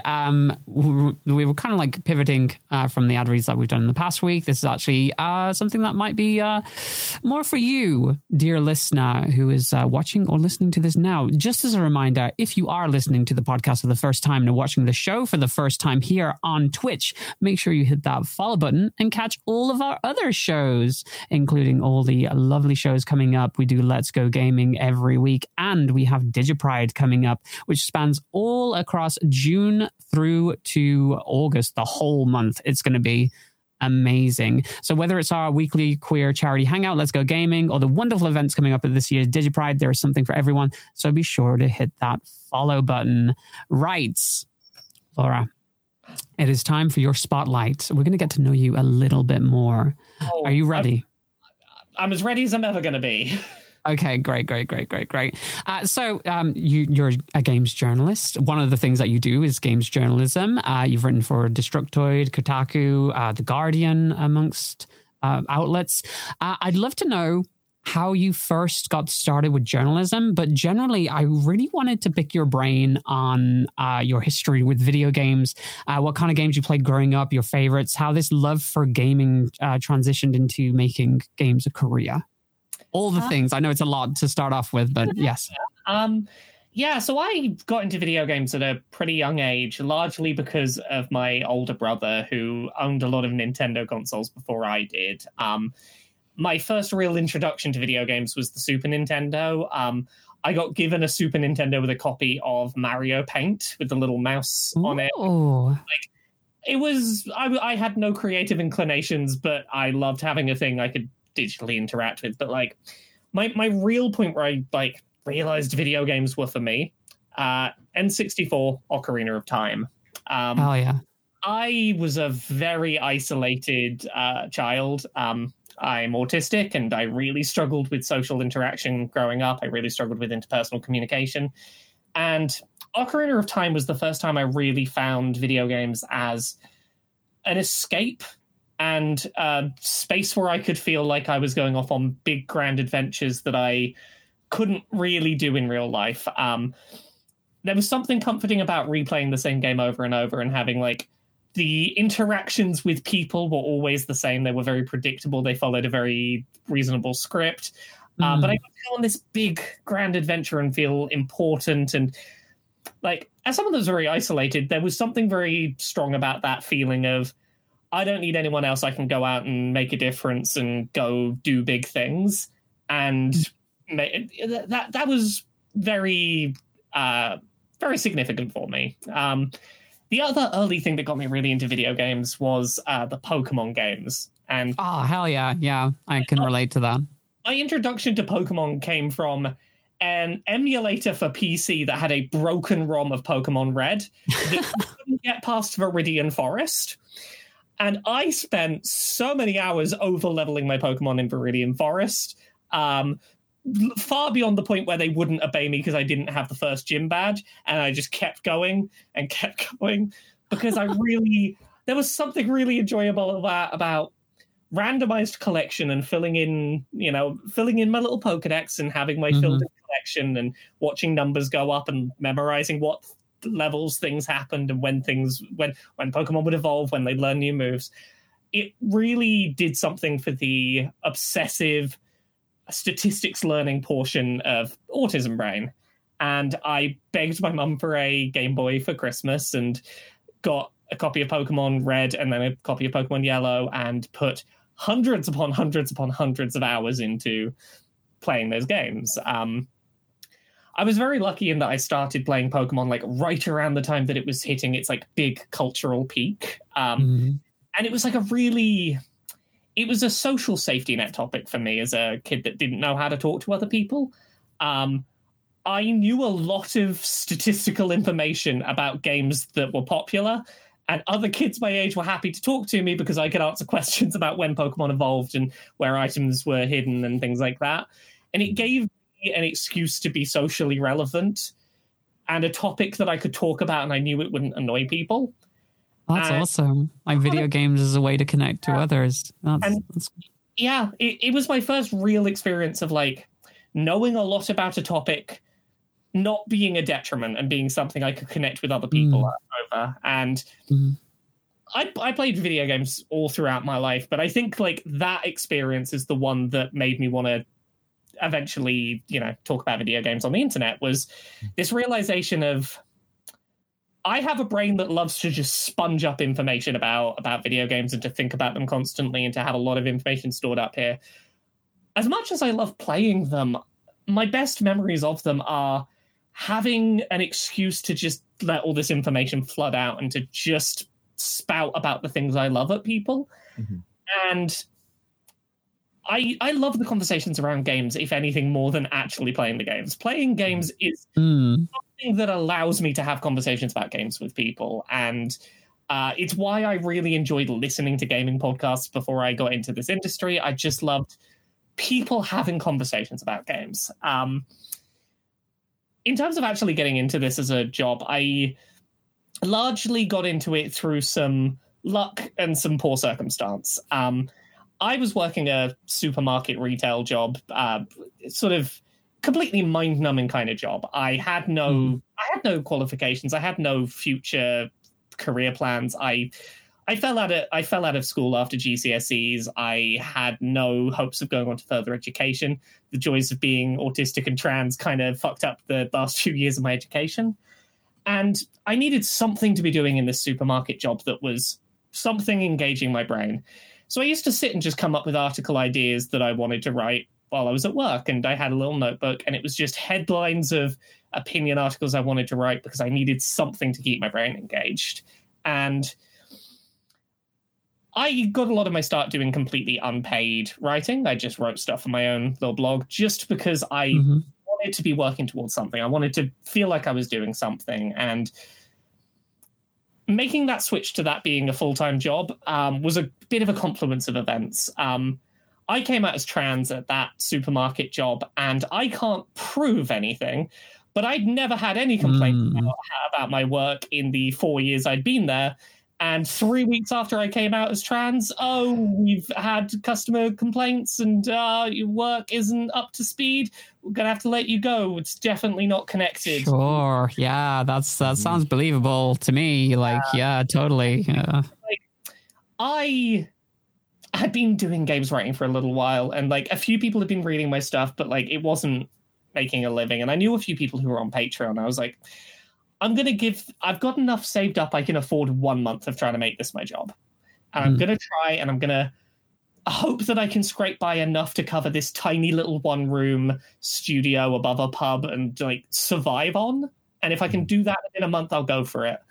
And I was very lucky that during that month, by coincidence, James Stephanie Sterling asked if I would be on a podcast they were starting called Podquisition. And we chatted back and forth a little bit. I knew they'd seen my work. I knew we'd gone, like, I'd shared stuff with them in the past. I thought they were asking me to guest on a single episode. I didn't realize that. Okay. Co-host, because like they were this big person in sort of gaming YouTube, and like this people that people knew. And I was like, me? No one knows who I am. What's going on here? And that first episode of Podquisition went up and had something like 60,000 downloads in its first week, and suddenly enough people had heard who I was that I could scrape by and make a living, and I've just sort of not looked back from there. Oh, I did not know that. That's amazing. Yo. And like the journey in general, just going from working in a shop, a supermarket to where you are now. It really was just the right person noticed my work and offered me a chance at the moment I really needed it. Oh, that's awesome. And honestly, like truly, you are a joy to listen to. Thank you for telling us that. That was really lovely, and I think I didn't want to interrupt you at any point there because, like, I just wanted to listen and be like, oh my god, this is so nice. You're also an author though at this point, with such titles as Things I Learned About Mario's Butt, which I love.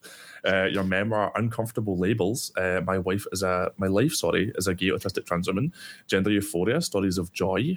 Who Hunts the Whale, co-written with your wife, Jane Magnet, and the upcoming Me and My Dysphoria Monster, an empowering story to help children cope with gender dysphoria. Coming out in August. I have to ask, however, why butts? So this ties into that first month of trying to be a creator on Patreon. I had like a very low bar I was trying to clear. Like after taxes and Patreon fees, I needed to cross I think it was like £550 I needed to cross per month to be like, I could just about make this work. And I went on Twitter and was just like, what would you pay me $1 a month to talk about? And I started trying to the original tweet. Someone out there is entirely responsible for this. Someone tweeted back at me, video game butt reviews. And I retweeted it as a joke. It was entirely not serious. And I had about 50 people tweet me back going, that. And I had this moment of, I was like, I can't not.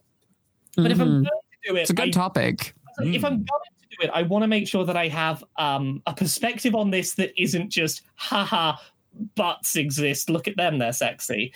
And I was like, I want to come up with a take on it that works for me. And what I ended up coming up with was, okay, if I'm going to review video game butts, I'm going to take this way more seriously than anyone should ever take this topic. I'm going to put infinite amounts of research into it, and I'm going to deadpan say these reviews because they're very serious journalism. And that deadpan delivery apparently worked for people. And it was a fun, creative challenge to find serious things to say. It's easy to talk about a butt. It's very hard to find a book's worth of serious critique to come up with. Honestly, I commend you for being able to get so much out of the topic. But on a more serious note, I'd love to know what your experience as an author has been like for you. Your process, any takeaways or pointers you can give to the rest of us. I am an awful writer, so I will take everything at this point. Like, how's the experience been from again just starting your writing and working on your upcoming book? In terms of books, writing books has been a bit of a challenge for me, and it's something that, like, it's only really now I have a lot of hindsight that I sort of understand what I found difficult about initially starting to write books. I have ADHD, and I didn't get diagnosed or medicated until about a year ago, and I look back on a lot of my early book writing work, and I recognize that structurally I wrote books that I could write within the limitations of how my brain's ability to function worked. If you look at something like Things I Learned from Mario's Butt, one of the earlier books I did, it is a full-length, like 70,000-word book, but it is a book that is made up entirely of like 300-word at most little chunks of text. It is a book that I came up with a bullet-pointed list of characters, and I never had to focus on more than a couple of paragraphs at a time before I could just let my scatterbrain jump to a different topic it found more interesting. And I could just piece enough small things together that it made a book. Like the same for Gender Euphoria. That is an anthology collection that is largely made up of relatively shorter essays. Most of my essays in the book are about 2,000 words each, because I recognized my struggles with focus and that I worked best on small compartmentalized things of a certain length, and stacking them together worked for me. Can I just say, just to interrupt you for a second, it's so nice to have a book which focuses on like the positives of the trans experience as well, and like I commend you for like putting that out into the world. One of the reasons I bought the book as well for that exact reason, because I think a lot of transness, a lot of what people focus on is the dysphoria and like the negatives of it, and that's one thing that I really loved was the joy of the euphoria from it. I'm really glad that people had that response. It's a book that I wrote because I largely was the same. I initially wanted to write it in, it would have been 2018. I was originally 2017 maybe even. But like UK media anti-trans hate had really been ramping up. It was getting pretty overwhelming. It was the first like real big wave of this is a lot and I don't know how to deal with it. And I'd just come off the back of writing Uncomfortable Labels, which had been my memoir about sort of the intersection of being trans and autistic. And I recognized a lot in myself that I'd written a lot about my own struggles. And I was like, okay, well, why did I do that? And I sort of thought about that a lot and was like, it's an important part of my narrative. And it's a part of my narrative that, particularly when talking about intersection, felt important to focus on because needs were not being met at that intersection that need to be. And often talking about the things that are difficult is a better way of getting people to add support needs to intersections. But like, I was thinking about it and going, my day-to-day life isn't about that. My day-to-day life is me just being happy and loving myself. And I'm so overwhelmed by the positivity that being trans has been. I was like, I know I can't be alone in that. And I know I can't be alone in needing more other people's happy trans stories. And I was so happy with how well that was received. Of the books I've done, it's the one that like it was in front window displays in like big London bookstores. And I was like, oh. I'm doing another book that doesn't currently have a name, but it is a similar kind of book, but about autistic experiences, but focused on joyful experiences, which hopefully will be the next book after the currently announced ones. But that's awesome. I actually wanted to touch on your currently announced book. And I'm assuming, I don't want to like jump to conclusions, but I'm assuming that the reason that this next children's book is coming out is for much the same reason as Gender Euphoria. Can you tell us about that? Yeah, Me and My Dysphoria Monster is a illustrated children's book talking about gender dysphoria from a perspective that is intending to try and do a couple of things. The hope is that it can both serve as a tool for any trans youth who struggle to find language to explain what they're going through, to have something they can use to provide words, but also for anyone who is an adult who's trans, who's got, maybe younger people in their life who have questions and want to be able to explain what they're going through. And it's a book that I largely wrote because my experience growing up was that I had no language for my experience. My only reference... Yeah, like my only reference point for trans people existing for most of my life was Ace Ventura: Pet Detectives. Yes, yeah, those scenes, yeah, that's a lot. That was my entire reference point, and like, I think back on a lot. Like, I came out very quickly after experiencing my first, even vaguely positive piece of trans representation. The piece of media I'm going to recommend here, it's flawed, it's not perfect, but like, take it for what it is. Was an anime called Wandering Sun. About two trans kids, both basically just like trying to work out their gender stuff. And it's not perfect, it's got flaws, but what it did was it showed respectful trans people whose lives weren't going to be ruined by trying to be who they were, verbalizing thoughts that I'd had in my head for years and no one had ever said, and I'd been worried I was the only one who felt. And like, I watched that 12-episode series in one night, cried at my wall for 5 hours and came out.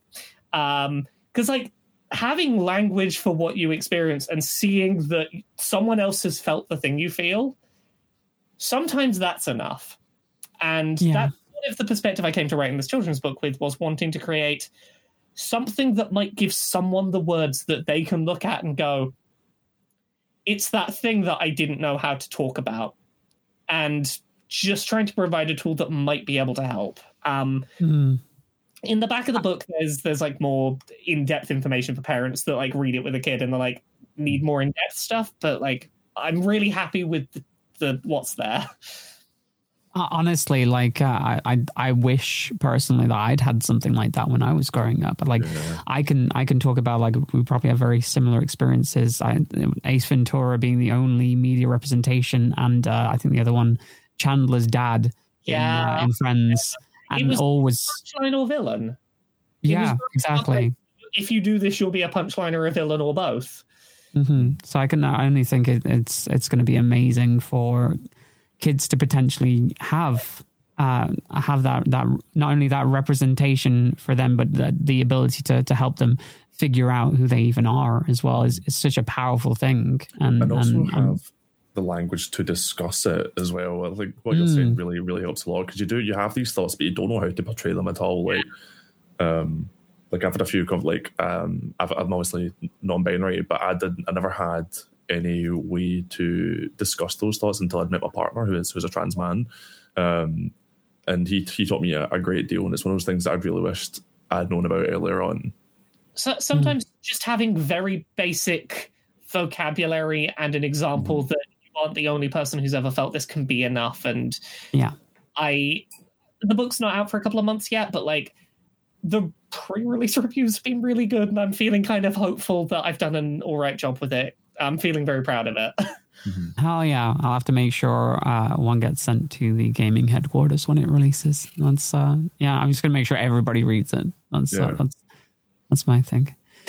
Luke, you had the next question? Yes, you, as you mentioned earlier on, co-host the Podgo Session with Stephanie Stirling and Conrad Zimmerman, a podcast which has been running for almost 8 years, which is a long time. That's really long. Are there any special memories or moments that you hold on to from that?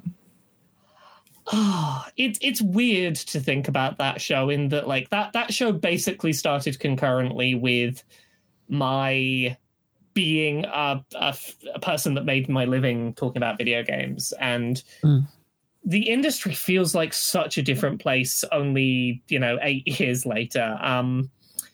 A lot of the early years of that show were very ridiculous and bombastic. There was a lot of, like, I used to do recurring segments about eating and drinking bizarre food and drink concoctions, playing weird sex games I found on the internet. And like it's been a weird shift over the years in that now the show is much more of a directly addressing the terrible politics of the video game industry. And I think that's just a byproduct of what the industry has been the last few years and the sort of raising vocalization of the problems going on in it. But like, I think about the times I've really like some of my fondest memories on that show. One of my favorite memories is I used to very much be the person that edited the show, sorted out and to a certain degree I still am. I sort the topic list every week. I managed that show. And the first time I wasn't on the show for a few weeks was I went for lower surgery and I was not going to be on the air for a while. And I listened to the first episode after I left. It sounded like it'd been recorded on like 2 tin cans with a string between. And I had a little moment of, oh, bless them. I don't know what they're doing. That was kind of endearing. Amazing. And I came back and was like, okay, don't worry, I'm here. I'm gonna fix everything. I'm gonna wrangle you, children. That's sad. I'm so glad. I'm like I've been a listener for a very very long time. I don't know if I was there at the beginning, but like it's so good to have that space that exists and is consumed by so many people that is, again, highly critical of some of the practices that go on in the industry. There are, YouTubers and personalities that do talk about that stuff, but there's a lot of places it just doesn't get talked about. So it's nice just to have that hub of literally just taking the piss out of everything that's wrong with the industry. It's been a really needed catharsis for me. Like, I think this industry would have worn me down if the show hadn't sort of shifted to what it is now to a degree. It's good to have an outlet valve to be like, to remind myself that I'm not the only one frustrated with where the industry is going, and to be in a space surrounded by other people who are like, yes, let's talk really frankly about how bad that is, while also still having fun with video games and knowing that the two of those can coexist. And the fact that the show has managed to stay as successful as it's been in that shift has been really reassuring, because it has reassured me that we've created an audience that is willing to follow us on a journey of holding these creators to account, which is nice to know, because that's always a worry you have when you start a project being like, haha, fun and jokes, and try and get serious later, is knowing whether people will be up for listening to you and being serious with you. Yeah. I can see that in other situations going terribly depending on the audience, but it's just good that you've fostered an audience which is open and understanding and allowed for that change. I think at least part of that is because having at least one openly trans host on the show, right? Definitely, weeded out a lot of the people who wouldn't have been okay with us talking about politics and having lefty political views. We weeded them out at the start, and whoever was left was willing to shout at billionaires are bad, let's have more unions. Yeah. Honestly, it is a fantastic show, but it's not your only podcast, of course. You also have Queer and Pleasant Strangers that you host with your wife, Jane. Incredibly wholesome. Could you tell us a little bit more about that? What is it like hosting with your wife, essentially? Is the dynamic different? Yeah, so Queer and Pleasant Strangers is a media review podcast interspersed with silly voices and skits. And show that is mainly just made for me and my wife to have fun and catch up on our week. It's one of those things where both of us do a lot of work outside of regular working hours, and it's nice to have a point in the week where we just sit down and catch up on what the other's been doing. But like, it's been a really nice show to do, in that right from the first episode, very unapologetically, we were like, we're just gonna very much lean into our weird, very specific personal brand of humor. It's all gonna be lighthearted and positive, but if you don't enjoy the humor, that's fine. It's not for you. I'm making my wife laugh, and if you can't enjoy my wife giggling along at my silly puns, this ain't for you. Yeah, so it's more so for yourselves first than it is for anybody else, which is lovely to hear, actually. It's nice to have a piece of content that, like, I really don't mind how that does on views. Like, that is a distant second priority, in that, like, I want to make a thing that's wholesome and nice, and that we have fun making, and go, if we have fun making a nice, wholesome thing, hopefully that will translate to the kind of people who enjoy that nice, wholesome space congregating around it. And we can just enjoy the little community we've made. And like, we've made a really lovely little space around that show, from just being very unapologetically slightly weird queer people having a giggle together. It's really cool. You gotta love it. I'm all about slightly weird queer people just having a good time. Hell yeah. I would love to talk about your YouTube series, Accessibility. Obviously, making video games accessible to everyone is something that you're incredibly passionate about. Where do you think the industry currently is in regards to that? How much more work needs to be done? And who's doing the best job right now is making these experiences accessible? Okay, where to start on this? Big question. Yeah. So in terms of where the industry is at right now, I think that we've gotten past the hurdle of needing to recognize that accessibility is important. Like, generally, companies recognize accessibility. That is important. You've got a lot of companies who are currently doing it as a box-ticking exercise. They know that it's something they're supposed to do, and the features are technically there, but the execution isn't always consistent. A big part of what I advocate for at the moment is the features you're already doing, just learn how to do them to industry standards consistently is a big part of it. Yeah. Is there any kind of like guidelines or anything for industry standards at this point? Or you think that would be like a no-brainer? There are, and there are things that we're working through, trying to get standards and talk about the things that should be standards, but it's a slow learning process getting developers there. A lot of like the big headlines around accessibility are about games that do their big flashy things. And like, granted, some of these games really do deserve praise for what they've achieved. The Last of Us 2 is the big example everyone knows. That is a game that big AAA action game that can be played completely without any vision, which is a wonderful step for this industry. But a lot of those steps are inconsistent. You can't rely on them. They're little isolated things that happen. Sony in particular is great at doing isolated games that have great accessibility settings, and then having their next first party release have nothing in the way of accessibility. And like, they wildly swing back between being the best in the business and not trying at all. Would that be like particular studios that they have under their houses, or? So, like, the problem seems to be that they've not done the step of the studios they have, like Naughty Dog, who are doing the best work in that regard, just going, right, all of our other studios, sit down with Naughty Dog, let them explain to you what they did and why it worked and how you can do it, and then you go execute it. Like, it seems like they've not done that inter-studio knowledge sharing.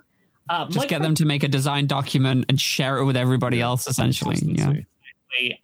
Microsoft, on the other hand, nowhere near as many like big attention-grabbing accessibility stuff in games, but they're much better at consistency. You can really reliably count on first-party Xbox games having a very consistent level of accessibility that is the same across all of their games. They have a much better job of things like having a storefront where you can check which games have which specific accessibility settings that Microsoft has checked are up to a certain quality bar threshold. And like, they're not just there, but they're there and good. Nintendo, by far, of the console manufacturers, is falling the furthest behind. They just do not seem to care about this conversation. Do you think that? Sorry. Go ahead. I was going to say, do you think there's like a massive difference in terms of like, and not to make it about location, but Japanese developers versus Western developers? There is undoubtedly the case, and you're seeing some Japanese studios that are starting to get there. Capcom has been like starting to pick up on this conversation in the last year or so, but like Nintendo really stubbornly refuses to get on board with even the most basic of standards. And you'll like the example I always want to give of how bad Nintendo misses the mark. Pokemon Sword and Shield. I knew you were going to say this. Had sliders for audio, so you could mix the audio, so you could turn down things that weren't gameplay critical audio.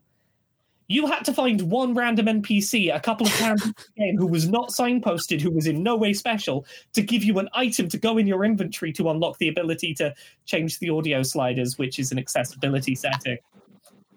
It's ridiculous. Yeah, no, I literally was going to bring up that example, and as well as like just having no option to mess around with audio in games like Animal Crossing 2, which is the most basic of things you think that they would have. They're really bad at basic things like having visual ways to get otherwise audio-only information. They're really bad at not having any kind of control customization, even the most basic possible. Like, they just are not engaging with the conversation at all, which is really unfortunate. But like, yeah, I'm trying to remember what the rest of your question. You had a lot of question in there. Yeah, I was going to. Yeah, so we had where the industry is at now. Basically, kind of along the lines of what you were saying, it was like who is doing the best job right now at making those experiences accessible. So you kind of covered it already. But yeah, it's right now. Sony is doing amazing things inconsistently. Microsoft has a much more solid track record, and Nintendo should barely be considered in the conversation. Yeah. Well, hopefully that changes over time. I definitely think like pushing for like an industry standard, just like there's a lot of something in that way. There's a lot of things that like I could list off now that really should be industry standards at this point. Having subtitles that are proper closed captions that have things like speaker tags. Yeah. You could put a dark background behind the text, that you don't have huge amounts of text per section of text in the subtitles. Having options for colorblind modes that are dedicated for each of the main types of colorblindness. Having text-to-speech enabled to automate reading out in-game text to you. Like, so many of these things are just like really basic things that no development studio should have to be told at this point that those are really simple things to get into doing. Like, if you want to, if I was going to say, if you want a checklist to mark, that's the checklist you should go for. Really, like just stuff like having a font for dyslexic people. Something that's more easily readable. Yeah. Even if you just use something open source like Open Dyslexic, like have something that isn't your stylized pixel fonts. These are such basic things that it's frustrating that we're still having to have the conversation around those, and we can't get onto the interesting conversations like, would it be good if Nintendo actively sought out permission to use high contrast mode from Sony's games, because that would really benefit handheld gaming and its smaller screen factor. Smaller screens really benefit from increased contrast for low vision users. Like, those are the interesting accessibility conversations I want to have. But we're still at like, no, you need to put subtitles in, please. Yeah, we need the very basics. Like, we have to walk before we can run. From an outside perspective, though, like it does seem to be getting more traction from what I've seen. Like, it does seem to be like a lot more people are engaged with the conversation.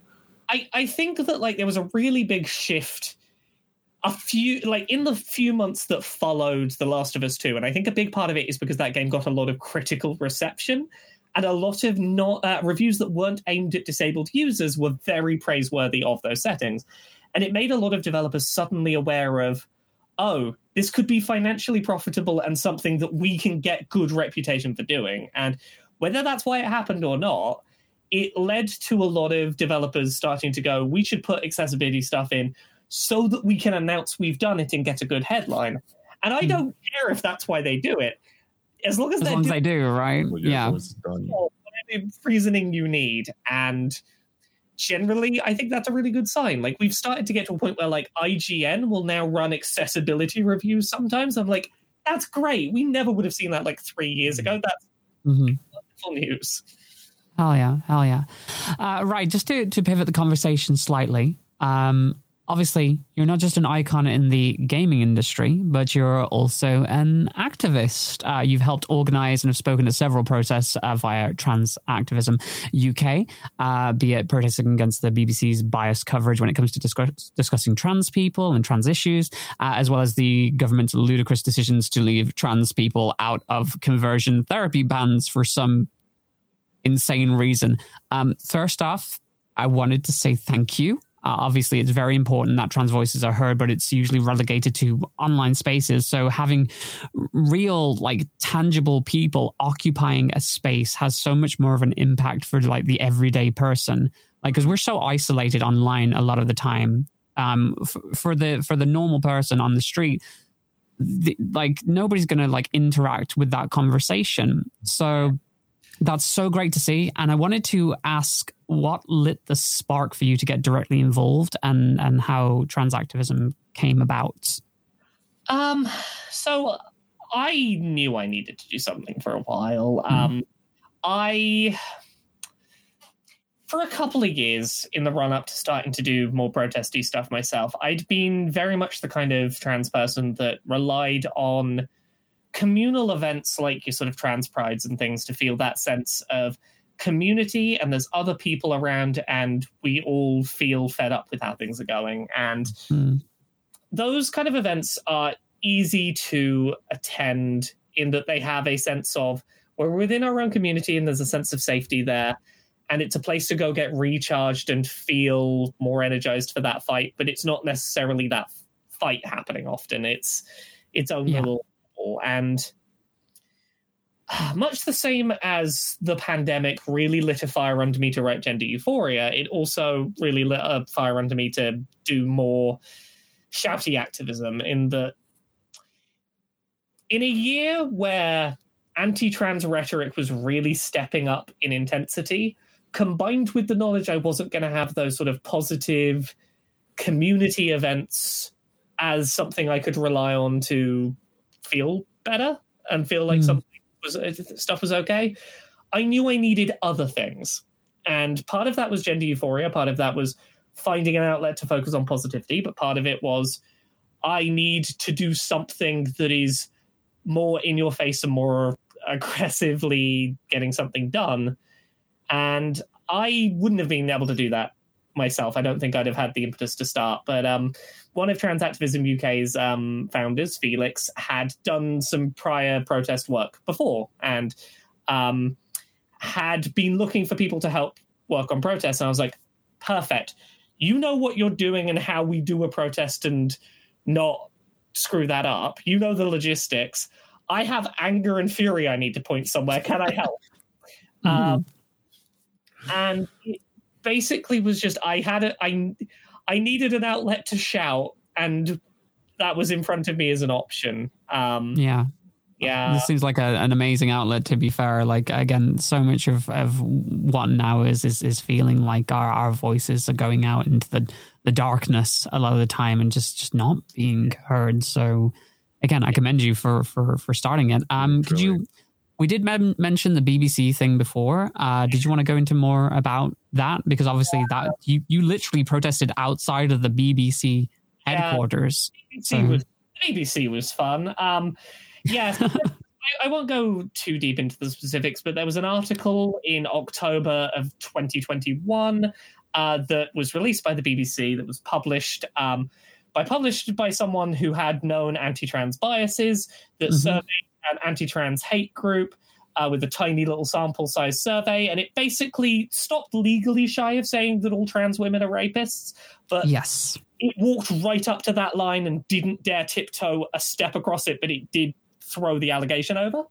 And like the BBC has been on a downward spiral of anti-trans coverage basically since the GRA reform consultation was announced back in 2016. But this article was a bit of a powder keg in that not only was it such a direct allegation against the community, so uncritically represented, like this piece in no way acknowledged the like in some cases, literally genocidal beliefs of some of the people involved in it, that it was like the clearest sign we'd had that the national broadcaster here in the UK in no way intended to prevent trans hate from being broadcast as legitimate. And as a group, we wanted to do something. We wanted to organize a protest. But like the thing we immediately wanted to do was we put together an open letter to the BBC, basically that same day breaking down every problem with that piece. And within a couple of days, it had 20,000 signatures. And we basically spent several months like trying to force the BBC to engage with what they had done. From what we heard, like there was huge internal like conflict that began at the BBC, majorly on age lines. Like from what I hear, most of the young people working in the BBC are very pro-trans, and it is largely the old guard that are digging in their heels and like actively refusing to be positive. We got like leaked audio of like the BBC telling staff, you either get okay with us publishing this anti-trans stuff or you get out. Like it was a wild thing. Like the BBC wrote an article about our open letter, and that was a very weird experience of you've had to acknowledge my angry screed of how much you fucked up. You had to acknowledge it.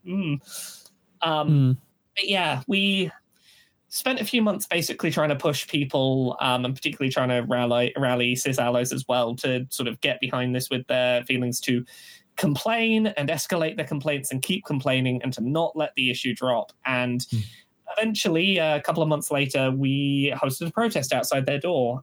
We had the worst possible weather we could have had. It was like absolute torrential rain, but we still had hundreds of trans people outside those doors. We set up a stage and some speakers, and we just had a good shout outside their front door. And I remember listening to your speech at the time. It was very, very inspiring, especially about like they've used you so often in the past to just speak on so many things in terms of in BBC shows and on the news and things like that. But the idea that they're not featuring like trans voices in any of the conversations now is just, it's so gut wrenching.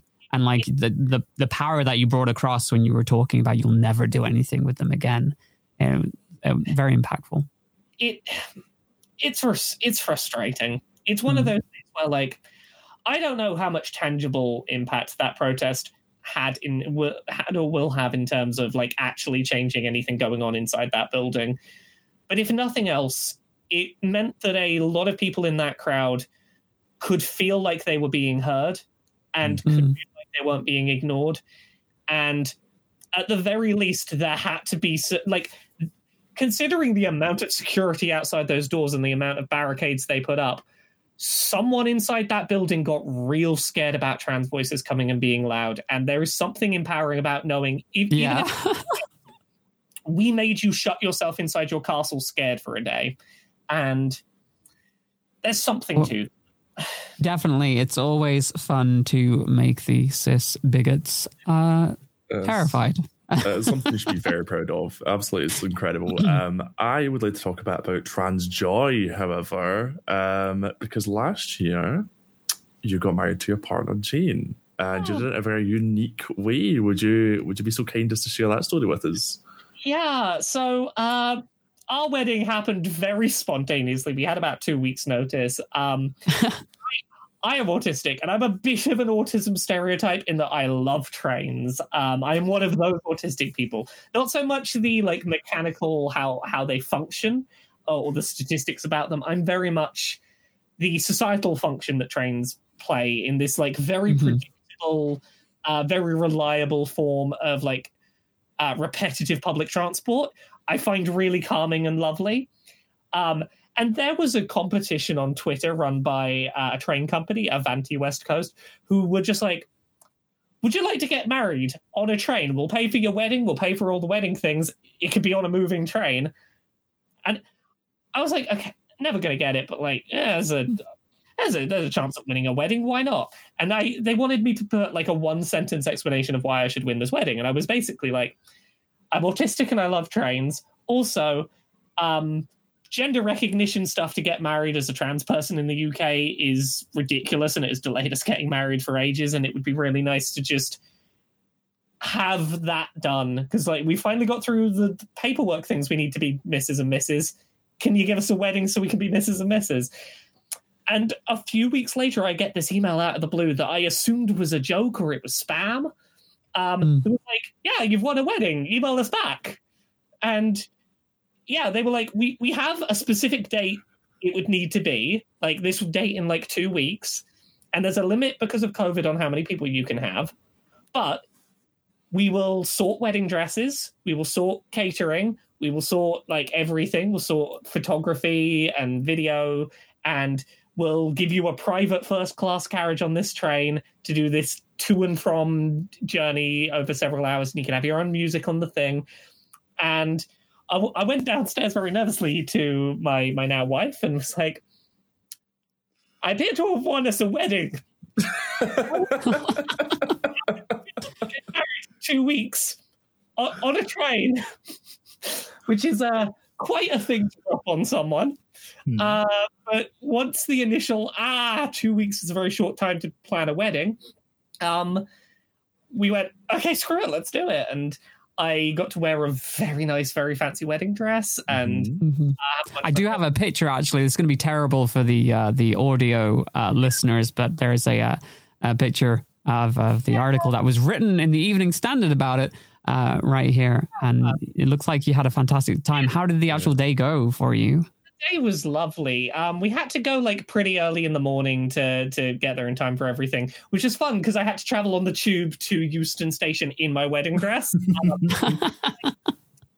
We had like the first class, like the first class lounge at the train station just for us, and we had a nice little reception with like a little photo booth and champagne, and then we got taken on one of the little luggage buggies at the train station, but they'd done it up as like a thing with a bunch of like gay colours and rainbows all over it. Got to go on a little drive that involved going through the secret back areas of the train station that no one. That sounds amazing. Oh, that's cool. All of the message boards in the train station that have like when the trains are coming had messages about our wedding, and then. That's adorable. We got on the train. We did like walk down the aisle and the vows in the moving train. Did our first dance on a moving train, which is difficult when you have low coordination at the best of times. Like the train will turn a corner and you have to try and not fall over while slow. I think the most difficult bit to do on a train was cutting the cake, because they want you to. Like, oh my god! Yeah. Cake cutting photo. And neither of us is holding on to anything on a moving train with a big knife. But it was a lovely day, really wonderful. By the time we got back from this like return train journey, they already had a photo album printed. I don't know how where they got it done, of photos of the day of us with all our friends already printed that they handed to us at the end of the day. And that is amazing. That's spectacular. You didn't have to worry about anything. We just showed up when we were told and had a wedding. Nothing was our thing to think about. It was great. It's a hell of a story as well. Like, I've seen it at the time and been absolutely blown away. You both look so happy. It's so nice to see you. It was lovely, and it was very nice to take. A wedding seemed like a very stressful idea until other people were responsible for everything. That was good by me. Okay, so this is the last main question of the day, and I don't want to pull us too much into the darkness. So I actually wanted to ask if you had anything you personally wanted to share with anyone who might be feeling scared right now, any young LGBTQIA plus people who might be listening. Is there anything that you would want to like communicate to them, to say to them? A very heavy topic. Yeah. So. As a community, LGBT people have been through some rough stuff in the past. And there will be tough times now. There will be tough times to come in the future. And when you're in the midst of those, it can feel like a lot. It can feel very easy to feel defeated. It can be very easy to feel like every time you put out a fire, another one crops up. And I think the thing to remember is that nothing ever changes if you get complacent. And as tough as it can be sometimes, every societal change that has come before this one has come from people who have felt just as tired as you, finding that little bit of extra and going, you know what, fuck it, I'm going to keep fighting. And I think that it's important to look at the context of history. I think that while we may be going 2 steps forward, 1 step back sometimes, if you add enough of those up, it does mean we're going forward. I think that if you look at how views on, say, the trans community are broken down by age groups, it's very clear that time is on our side, that history will not look fondly on these moments and that things will get better, that we are moving in the right direction. And I think a lot of the violence and a lot of the anger we're seeing right now is the final struggles of hateful groups that know that they're losing the battle.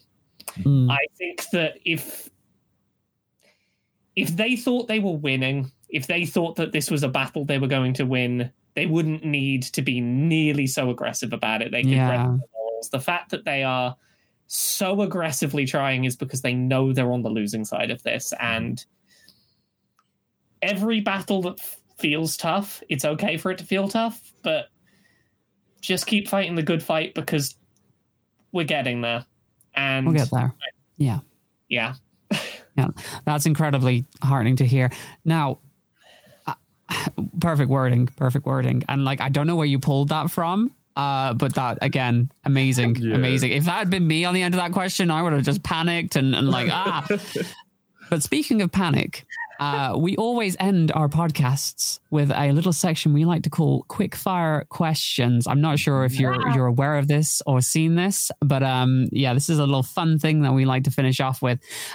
So essentially, we're going to ask you a series of questions. You just have to stream of consciousness, say the first thing that comes to your mind. Just letting words tumble out of my head and eventually they'll mean something. So okay, that's perfect. Luke, you've got the first question. What is your favorite game this year? Possibly that. Elden Ring. Elden Ring. Good choice. Elden Ring has monopolized my year so far. Good choice. What was the one game that defined your childhood? You may have had an insight. It's got to be Pokemon. Specifically, Pokemon Yellow was my childhood. What is your favorite video game character? Favorite video game character? Ubisoft's terrible, but Jade from Beyond Good and Evil is like always the one I jump to. Eventually, we'll get that sequel. Maybe. I don't want that sequel. That sequel doesn't sound like anything I want anymore. Oh, you know what? Perfectly valid. Everything that made the original interesting. Funnily enough, the next question will interest you then. Which game do you most want a sequel to, coincidentally? Most want a sequel to? It was going to be Beyond Good and Evil for the longest time until that all screwed up. I really don't know. There's Goodness, you've stumped me for a second there. My brain has stopped. We'll circle back. Maybe not sequel, but I'd love to see another game in the same universe as Disco Elysium. That works. I love that world building, and I want to see another story in that setting. Oh yeah. Who would be your dream stream guest? Or podcast guest, could be anybody alive or dead. I mean, I'm going to say Gerard Way from My Chemical Romance just because the My Chemical Romance is in the brain. So give me an excuse to talk to a person who sings words I like. Hell yeah! Which game are you most looking forward to coming out? Is it Breath of the Wild 2? Yeah. Okay. Yeah. You didn't have to ask. Yeah, Breath of the Wild 2. If you're marooned on an island, what 3 games would you want to have with you? Gut instinct. Tetris Effect. I want something I can just play endlessly. Something Pokemon Legends Arceus for shiny hunting in, because I could squeeze hundreds of hours out of shiny hunting in that. And this game can have internet, by the way. It's a magical island which you can't escape from, but it has internet. Gosh, I can't think of a third one off the top of my head. Those are the first 2 that jumped to mind, and I'm suddenly freezing up. Apparently, I'm not as good at rapid fire as I thought. that's good enough. Okay, which game has the best soundtrack? Best video game music. Mass Effect 2. Ooh, I think that game's soundtrack is a masterpiece. It's pretty damn good. I remember, I think just the Mass Effect game series in general has some amazing music. Yeah. I remember I used to work in a game store, literally game, and I was in charge. Well, I kind of took it upon myself to put stuff on the televisions, like little ads and stuff. I would constantly use the same background audio track from Mass Effect just in the background of that, because it was like so melancholy and melodic, and I loved it so much. The whole series has great music, but 2 in particular, like when you start getting towards that final, like the mission of no return, all of the music in there is phenomenal. Okay, you're free to take as much time as you like on this next question. Yes. Where can people find your content, and what have you got coming up on your channels? You can find me at Laura K Buzz on all of the places that have usernames: YouTube, Twitch, Twitter, TikTok, Patreon. That's the one that mainly pays the bills. $1 a month really helps mean that I can keep doing this consistently. I do a bunch of podcasts. Podquisition we mentioned earlier, Queer and Pleasant Strangers. Dice Funk is a Dungeons and Dragons real play podcast. Each season's its own self-contained story. I'm on seasons 3, 4, 5, 6, 7, and 8. Other than that, we mentioned a bunch of my books earlier. The main one at the moment is Me and My Dysphoria Monster, comes out on August 18th, 2022. So that's like almost 3 months away now. Accessibility is on YouTube every Friday. We put up episodes every week.